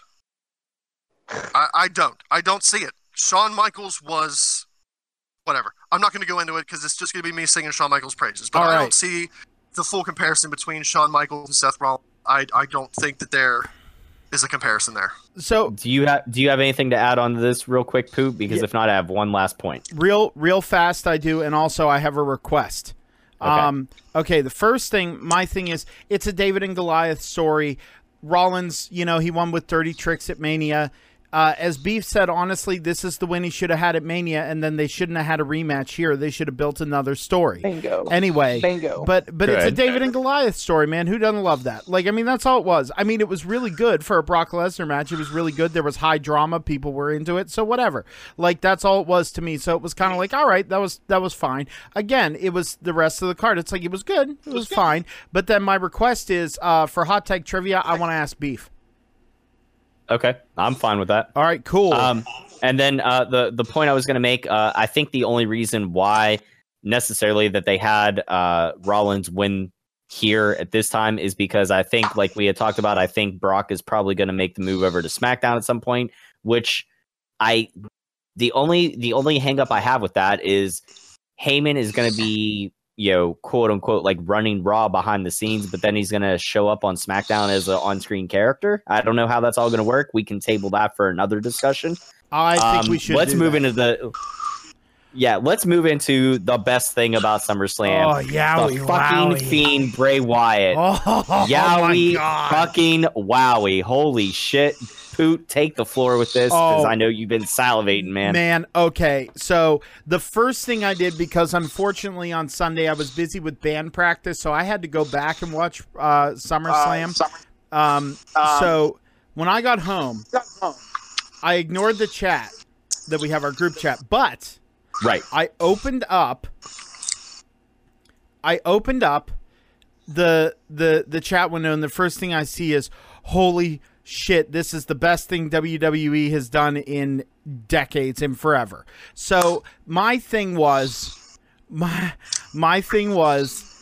I gotta watch this. So I get home, I clean up and get ready for bed. I put it on, and I scroll through the bullshitty laggy not loading thing, and I found it, and I watched the preview. Balor coming out in white, and the way they framed him in the ring with the light right behind his head, given that halo. You know what I mean? It's good guy Balor. I loved it. It was probably beautifully done. It was probably inadvertent, or maybe it was a really good camera guy. You know what I mean? But then, like the kickoff to the Firefly Funhouse, I'm like, oh, we're gonna get a promo before it all runs down. The feeling that I got when that music hit that, and I'm like, oh, what music are they going to use? Like, for me, that was a big thing because Bray Wyatt wanted to use Unsainted by Slipknot off the new album, which is a banger, by the way. Go listen to the new album. It's great. I'll have to check it out. But then, what's that light? Oh, it's the lantern. And it zooms in, and I'm sitting here, and I'm like giddy. Like, dude, I'm getting goosebumps again. it's and then how everything was so deliberate. The walk, and then hearing by the way, Code Orange does the remix of that song. Are you serious? That's Code Yeah, Orange. Pittsburgh local. Pittsburgh's Yeah, man. own Code Orange. Yeah, man. Fuck yes. That's Code Oh Orange. my god. They also That's awesome. I think they also did Alistair Black's music.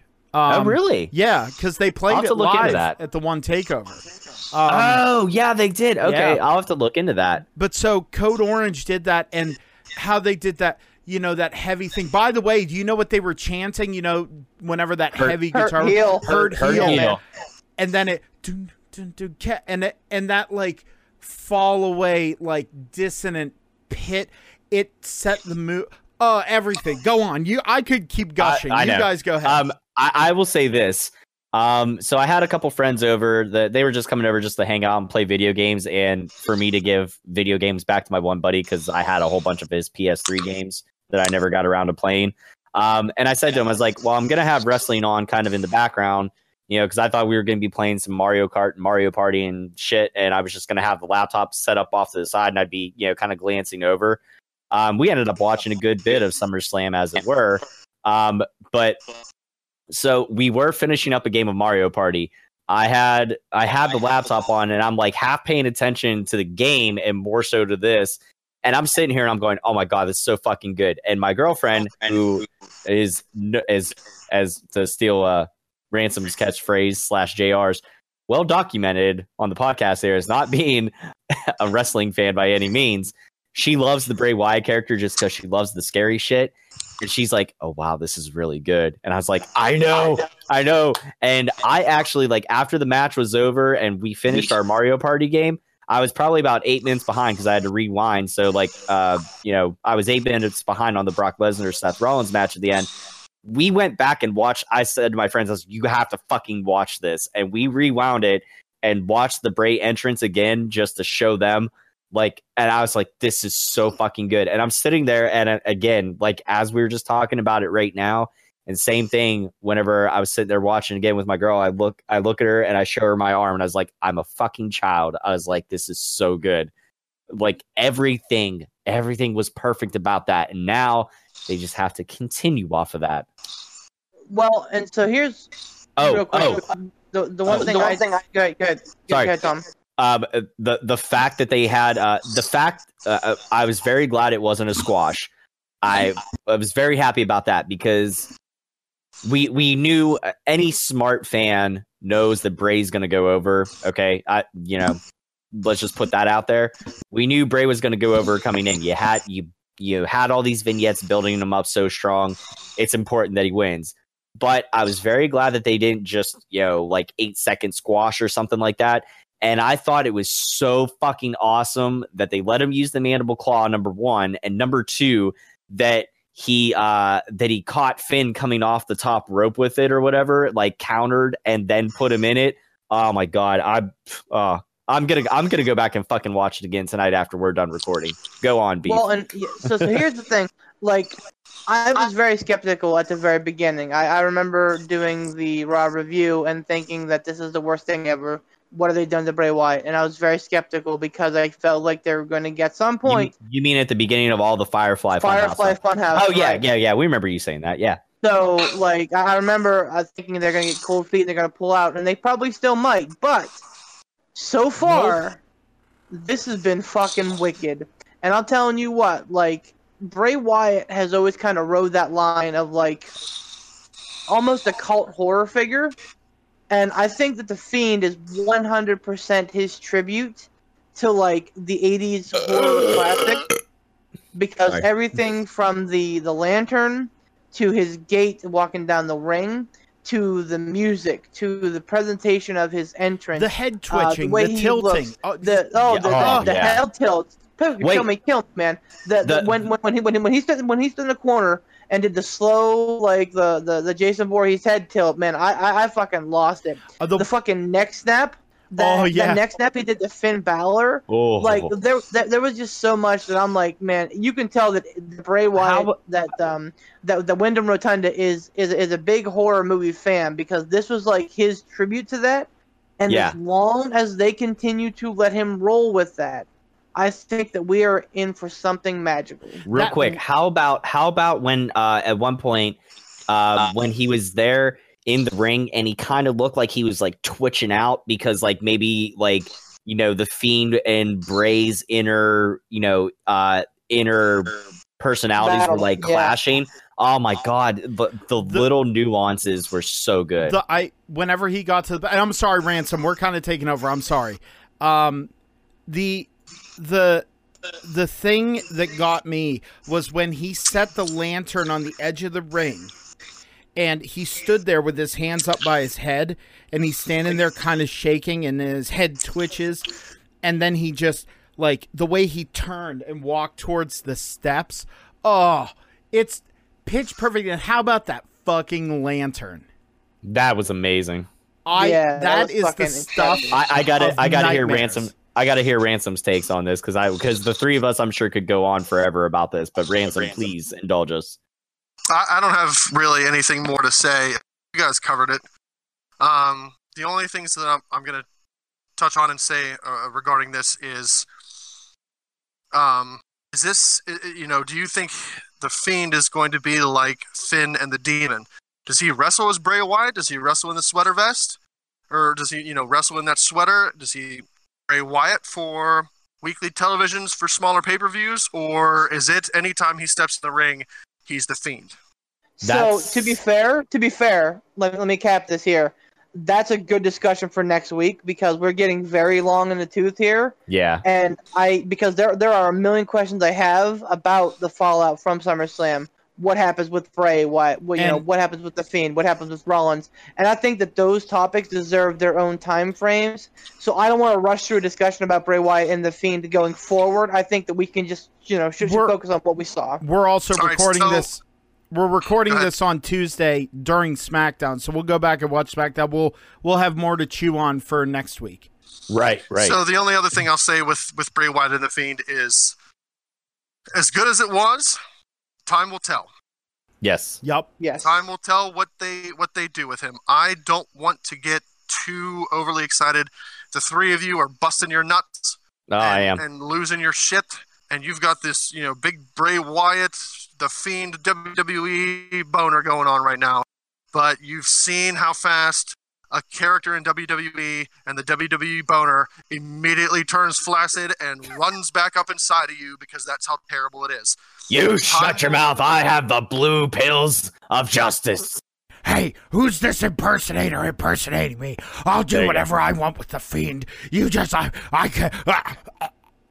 So And time he will tell. strikes. I hope he becomes the next, not the next Undertaker, but I hope he's the next, phenomenal character. Agreed. I'm really, really hoping so, but I'm not going to get too overly excited and too giddy and too crazy over it until a year from now. We're talking about how awesome the Fiend still is. I'll save it for then. That's fair. For as much I agree with that. For as much as I've been salty about a lot of what WWE has been doing, it's very easy for me to get excited about this because this is the best thing that I've seen in a while out of WWE for them to just go all in on it. But let's end the discussion of that. Hold on. Oh, go ahead. Before we jump into hot tag trivia, Yeah, I do want to say this. I was gonna And say this we'll close the note on a positivity of everything that's been going right with the Bray Wyatt and the SummerSlam debut. So go ahead, B. No. But this is more along that positive note. Yeah. So Ransom, I hear you. I hear what you're saying,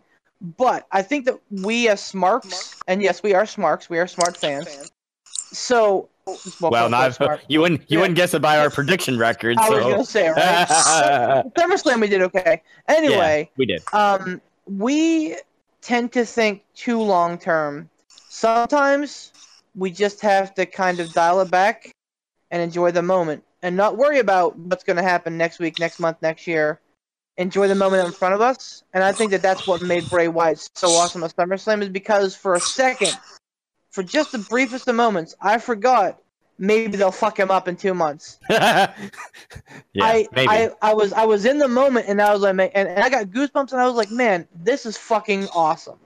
So I think sometimes we need to take some time and just kind of go one moment at a time and just enjoy what we got in front of us. I agree. So speaking of things that we enjoy and that are right in front of us, we got some hot tag trivia. Do we have a Stump the Chumps this week?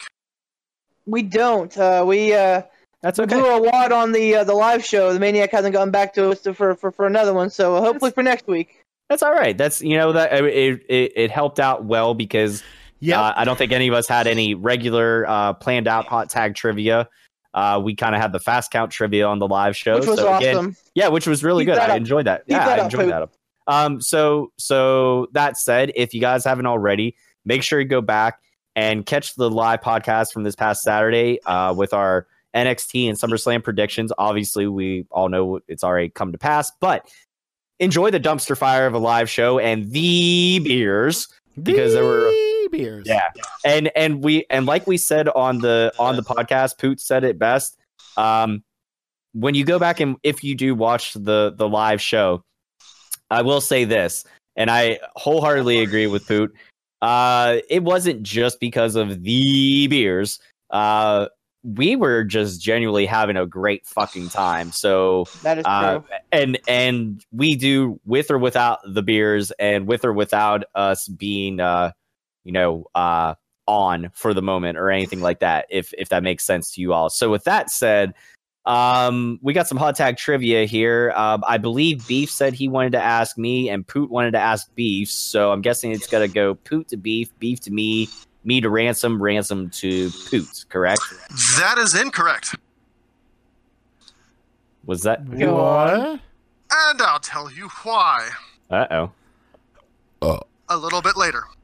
Yeah, So- something about Ransom putting something on the line. Oh, something's on the line tonight, and it might not please Mr. Cruiserweight Champion in the slightest.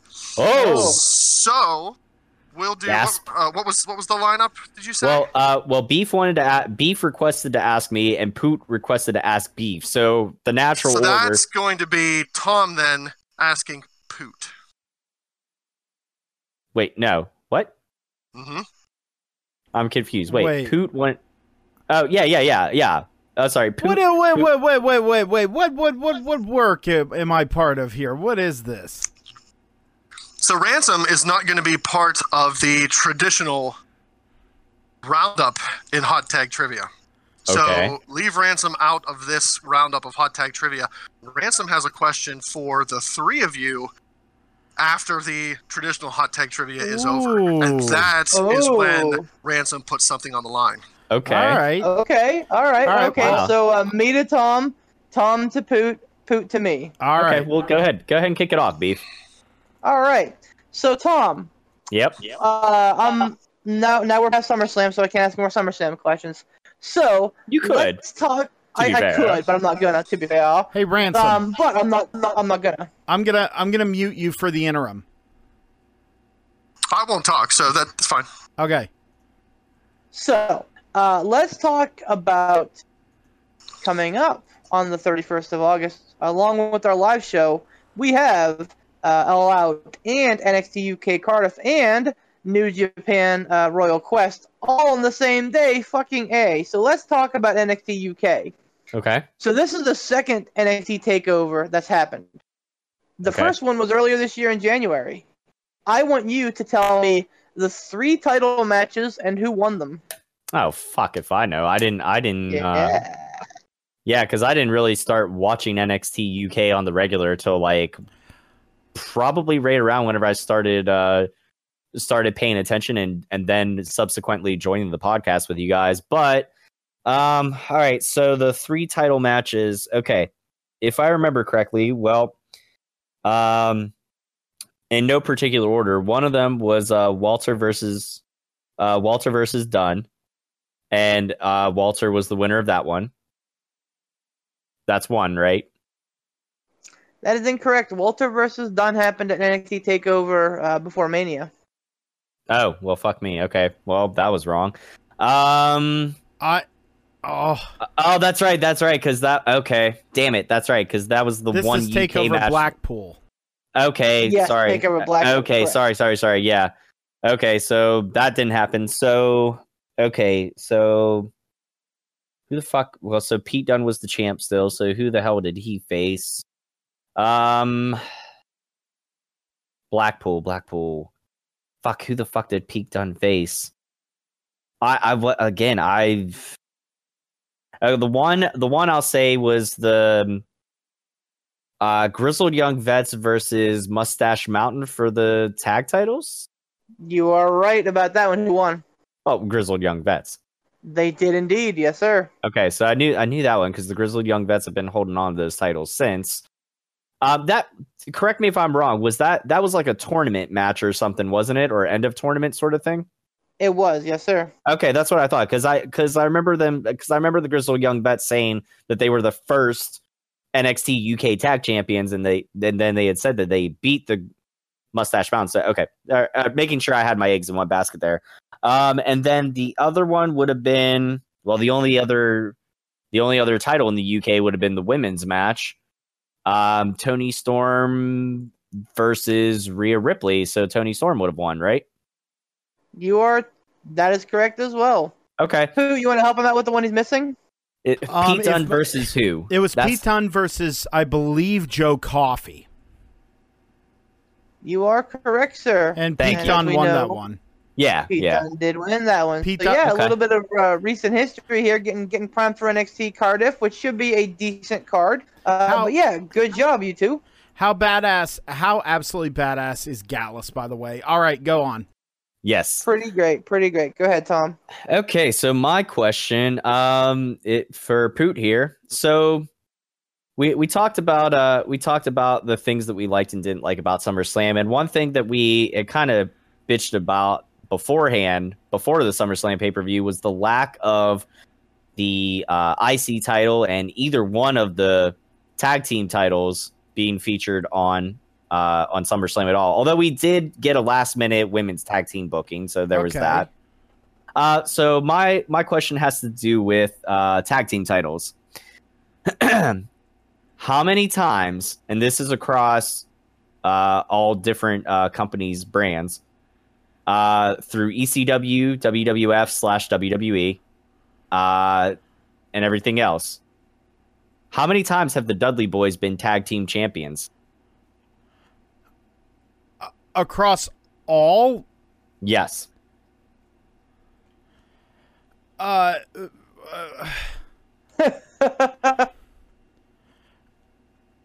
Well, okay.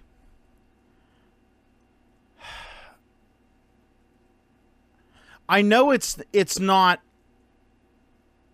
Holy shit, Tom. Yeah. All right, a little bit of a banger for you there. It's not even a banger. Good Lord. I'm gonna guess just shot in the dark because I know it's. Good God. 20. Final answer? Yeah. Pretty close. They have won. Actually, well, I won't give anybody else a chance. We'll just get on with it because we're running a little over. They have won 23 World Tag Team titles in their careers. Now, here we go. A number that no other team in the modern era can match. 8 titles were won in ECW, which was a record there. 10 in WWF/WWE, including a record 8 World Tag Team Championships and 1 WCW tag title reign. That was all in the WWF. Yeah. That was in the WWF/WWE umbrella. Okay. 3 runs in TNA and, to wet Beef's whistle, 2 in New Japan.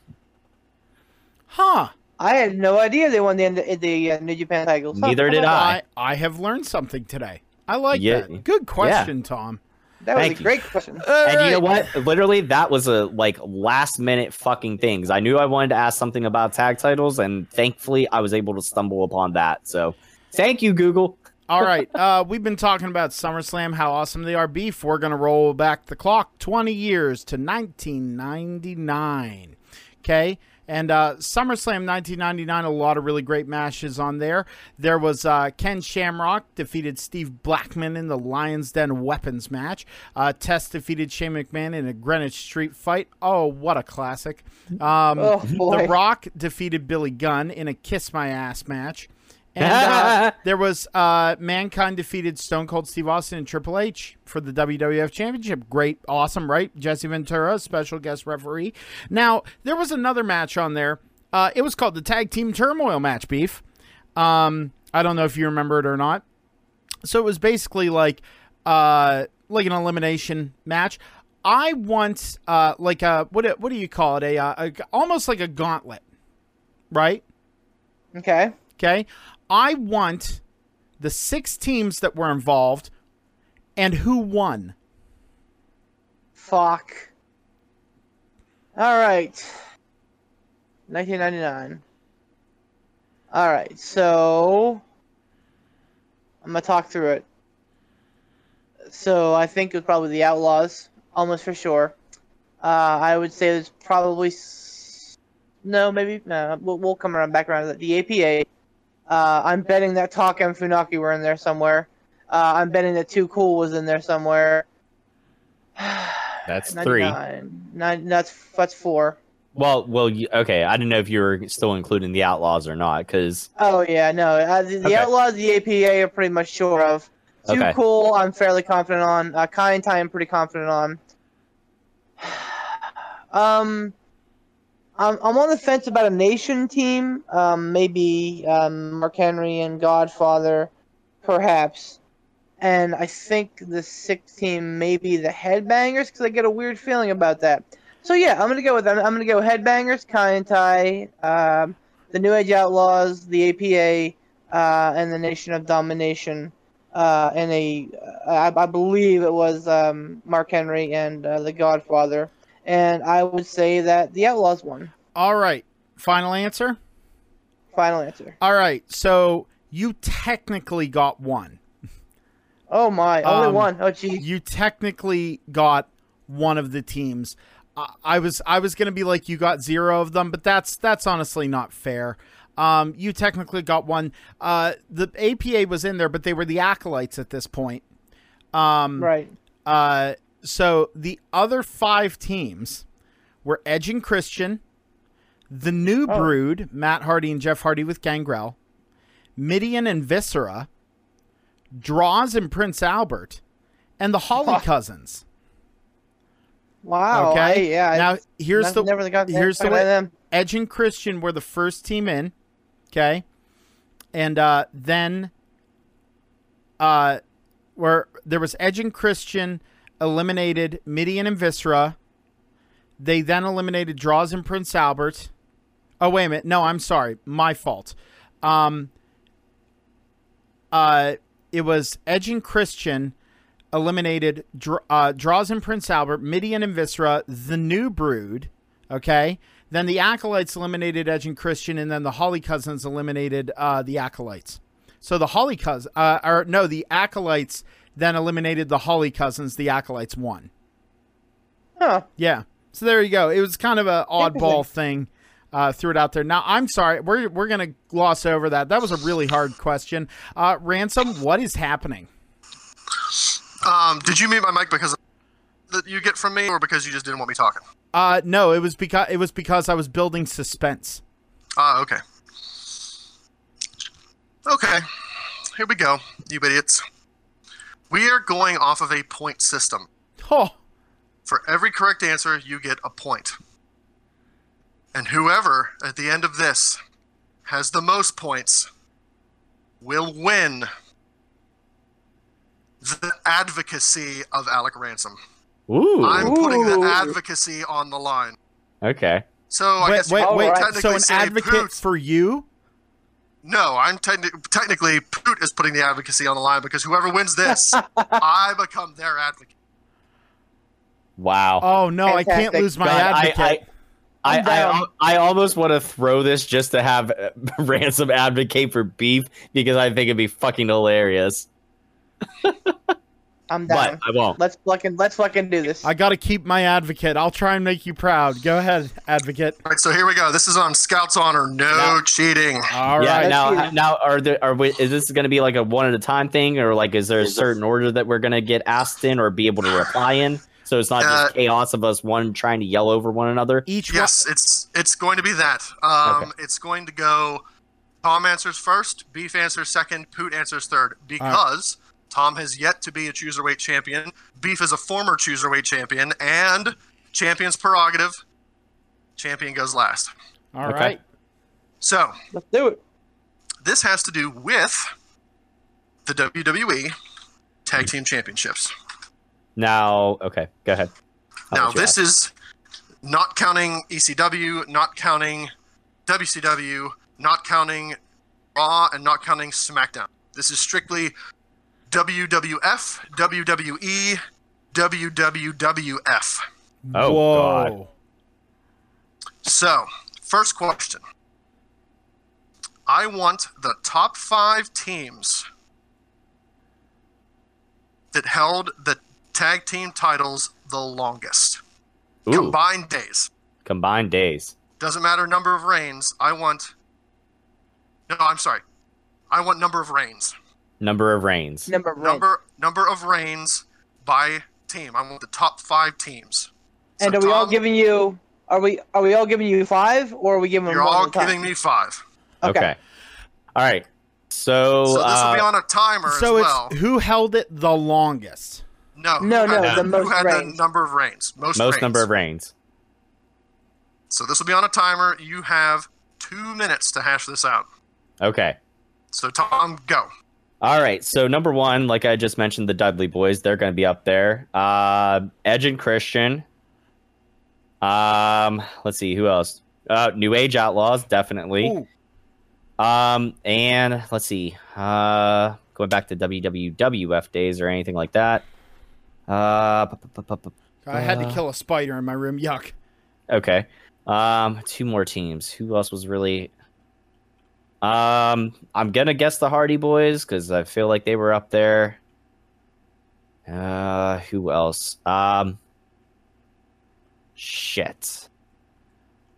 I'm trying to think back before the Attitude Era. I'm gonna throw one way out of left field and say the Quebecers. So there's my 5. I'm gonna say Dudley Boys, Edge and Christian, New Age Outlaws. Who did I say? The Hardys, and then the Quebecers. In no particular order, but those are my 5. Beef?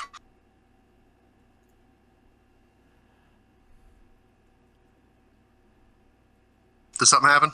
Beef. I don't know. Is Beef I'm still there? here. Yep. Okay. Okay. Beef, Alright. your time starts now. All right. I'm going Dudley Boys, Edge and Christian, the Hardy Boys. I'm gonna go Demolition. And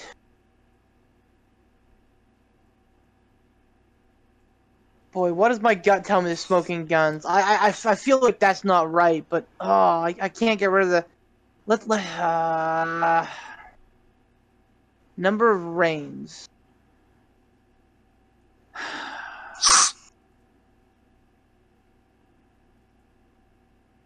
I don't think the Outlaws had a ton of reigns.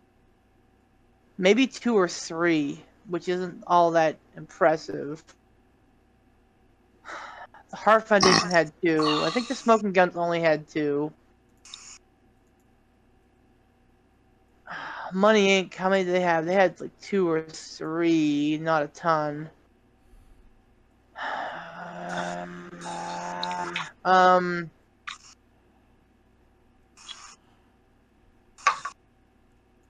Oh, the fucking Usos. So I'll say the Dudley Boys, Edge and Christian, the Hardy Boys, Demolition, and the Usos. Wait, no, that is not my final answer. I take that back. The Usos do not count since they did not win the WWF titles, WWE titles. They won the Raw and SmackDown titles. I rescind. So my top 4: Dudley Boys, Edge and Christian, Hardy Boys, Demolition, and You've reached your time. I need a 5th one. Smoking guns. Poot? Okay, so this is most reigns. Yes. Okay, most reigns. I'm going to go Dudley Boys.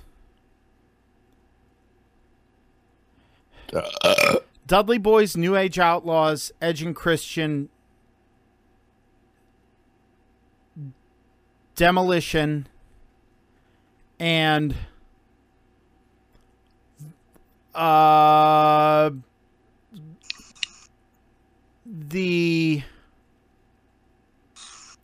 okay. Dudley Boys, Edge and Christian, New Age Outlaws,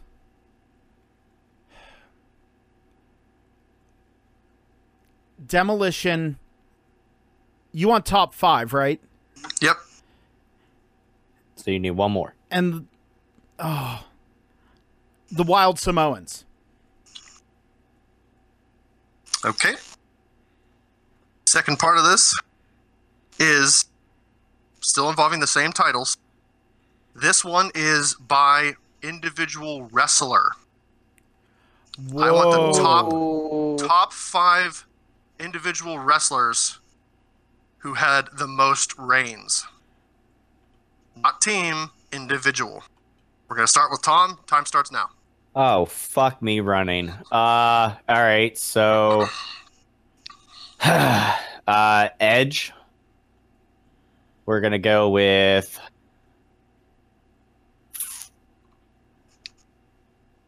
all right, Edge for sure. Billy Gunn, because I'm pretty sure that he won some with the smoking guns there as well. Fuck.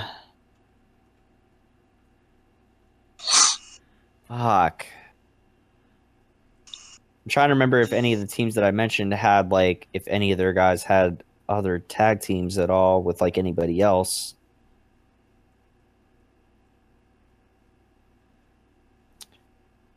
Fuck. So, Edge. Fuck, who else did I say? Edge, Billy Gunn.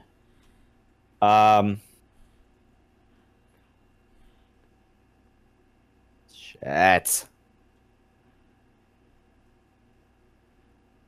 Getting All right, close fuck. on time. I know, fuck it. All right. Edge, Billy Gunn, Bully / Bubba Ray Dudley, Jeff Hardy, and Pierre, what's his fuck from the Quebecers. PCO. Okay, Beef. Edge.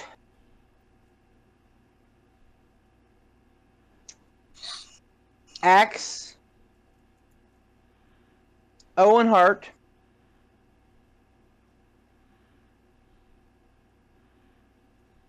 Bubba Ray Dudley and Steve Austin. Say those again. Edge. Axe from Demolition. Or wait, fuck, was it? It was Axe and Smash, and then Crush and... Yeah, I'll stick with Axe. Edge, Axe, Bubba Ray Dudley, Owen Hart, and Steve Austin. I hope Ransom's writing these all down because there's no way I can fucking remember them all. I sure am. Poot. Oh, my God. Time starts now. All right.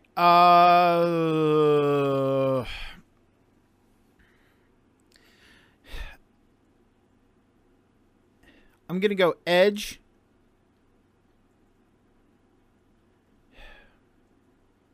All right.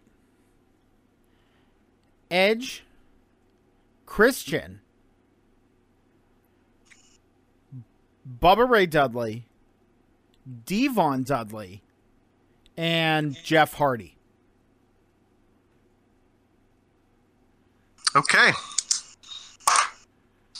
Well, the title did not change hands. Poot, you are the perfect 10. What? Wow, look at that. What? No. Perfect 10. Tom, Okay. you had 9. No, that's impossible. Are you kidding me? Wait, Nope. well, okay, hold on. Tom had 9, and Wow. you had 7. Let me break it down for you. Yeah, please. Let me break it down. We're going to go back to by team. Okay. Number of reigns. In the number 1 position is the Dudley Boys with 8 tag team title reigns. Yep. Edge and Christian with 7. The Hardy Boys with 6. The New Age Outlaws with 5. Oh. And here's where you had a lot of liberties. The following teams are tied for the 5th position with a total of 3 reigns. Demolition, Mr. Fuji and Professor Tanaka, What? the Wild Samoans, Money Inc., Smoking Guns, Lance Cade and Trevor Murdoch, the Quebecers, La Resistance, the APA, and the Rock and Sock Connection. Okay, so we all got the first question. If you got any of those teams, if you guessed any of those teams, you got a point. Well, okay, so I'm just thinking right off the bat, like I think if I remember correctly, we all got. You all got those 5. It was the second. Oh, did I? Okay. It was the second batch. That did you in. So let's see. The logic for the individual wrestler, we all pretty much said the Dudley Boys and Edge and Christian. So I was like, well, yeah. So by wrestler, number of reigns, Edge had a total of 12 reigns. Billy Gunn had 10. Yeah. Because he had some with New Age Outlaws, and then he had some with Billy and Chuck. Then You said that, Tom, and I was like, oh, Billy Gunn, yeah, and I forgot to say him. Son of a bitch. Yep. So it was Edge with 12, Billy Gunn with 10, Kane and Christian with 9. Wow. Bubba Ray, Devon, Dude Love, Cactus Jack, Mankind, all with 8. And then Matt Hardy, Jeff Hardy, and The Undertaker all had 6. what? Wow. With the Undertaker?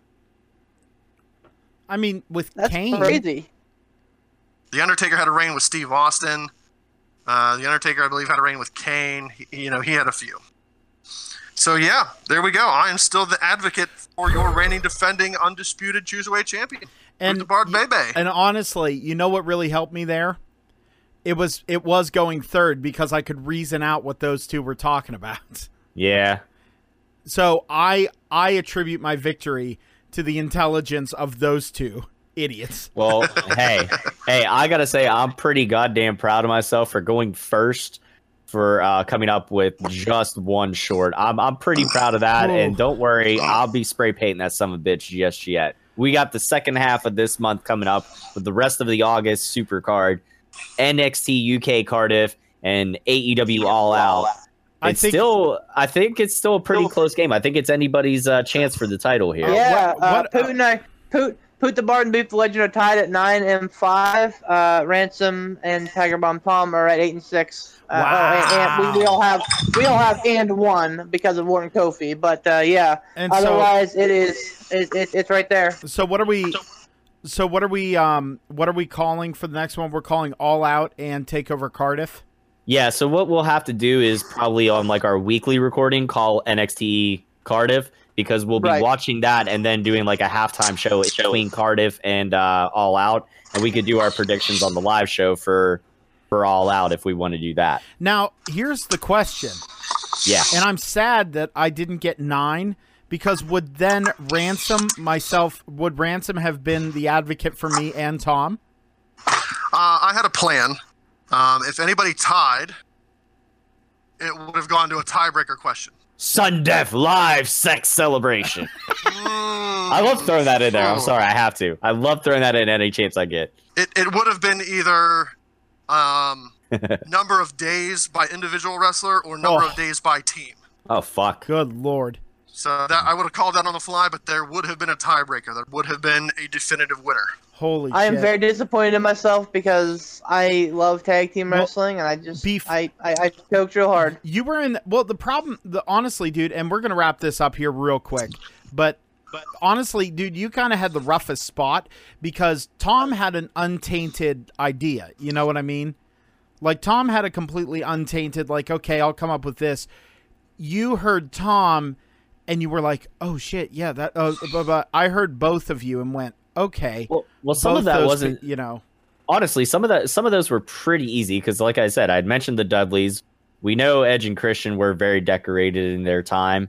I was thinking like any teams before the big, like Raw SmackDown split, and I mean the New Age Outlaws were a dead giveaway. The 5-time tag team champions of the world. Like, come on now, like that was. Oh, yeah. Oh, that's what they son of a bitch. Yep. Oh. I'm honestly, I'm very disappointed in you, Beef. Very disappointed.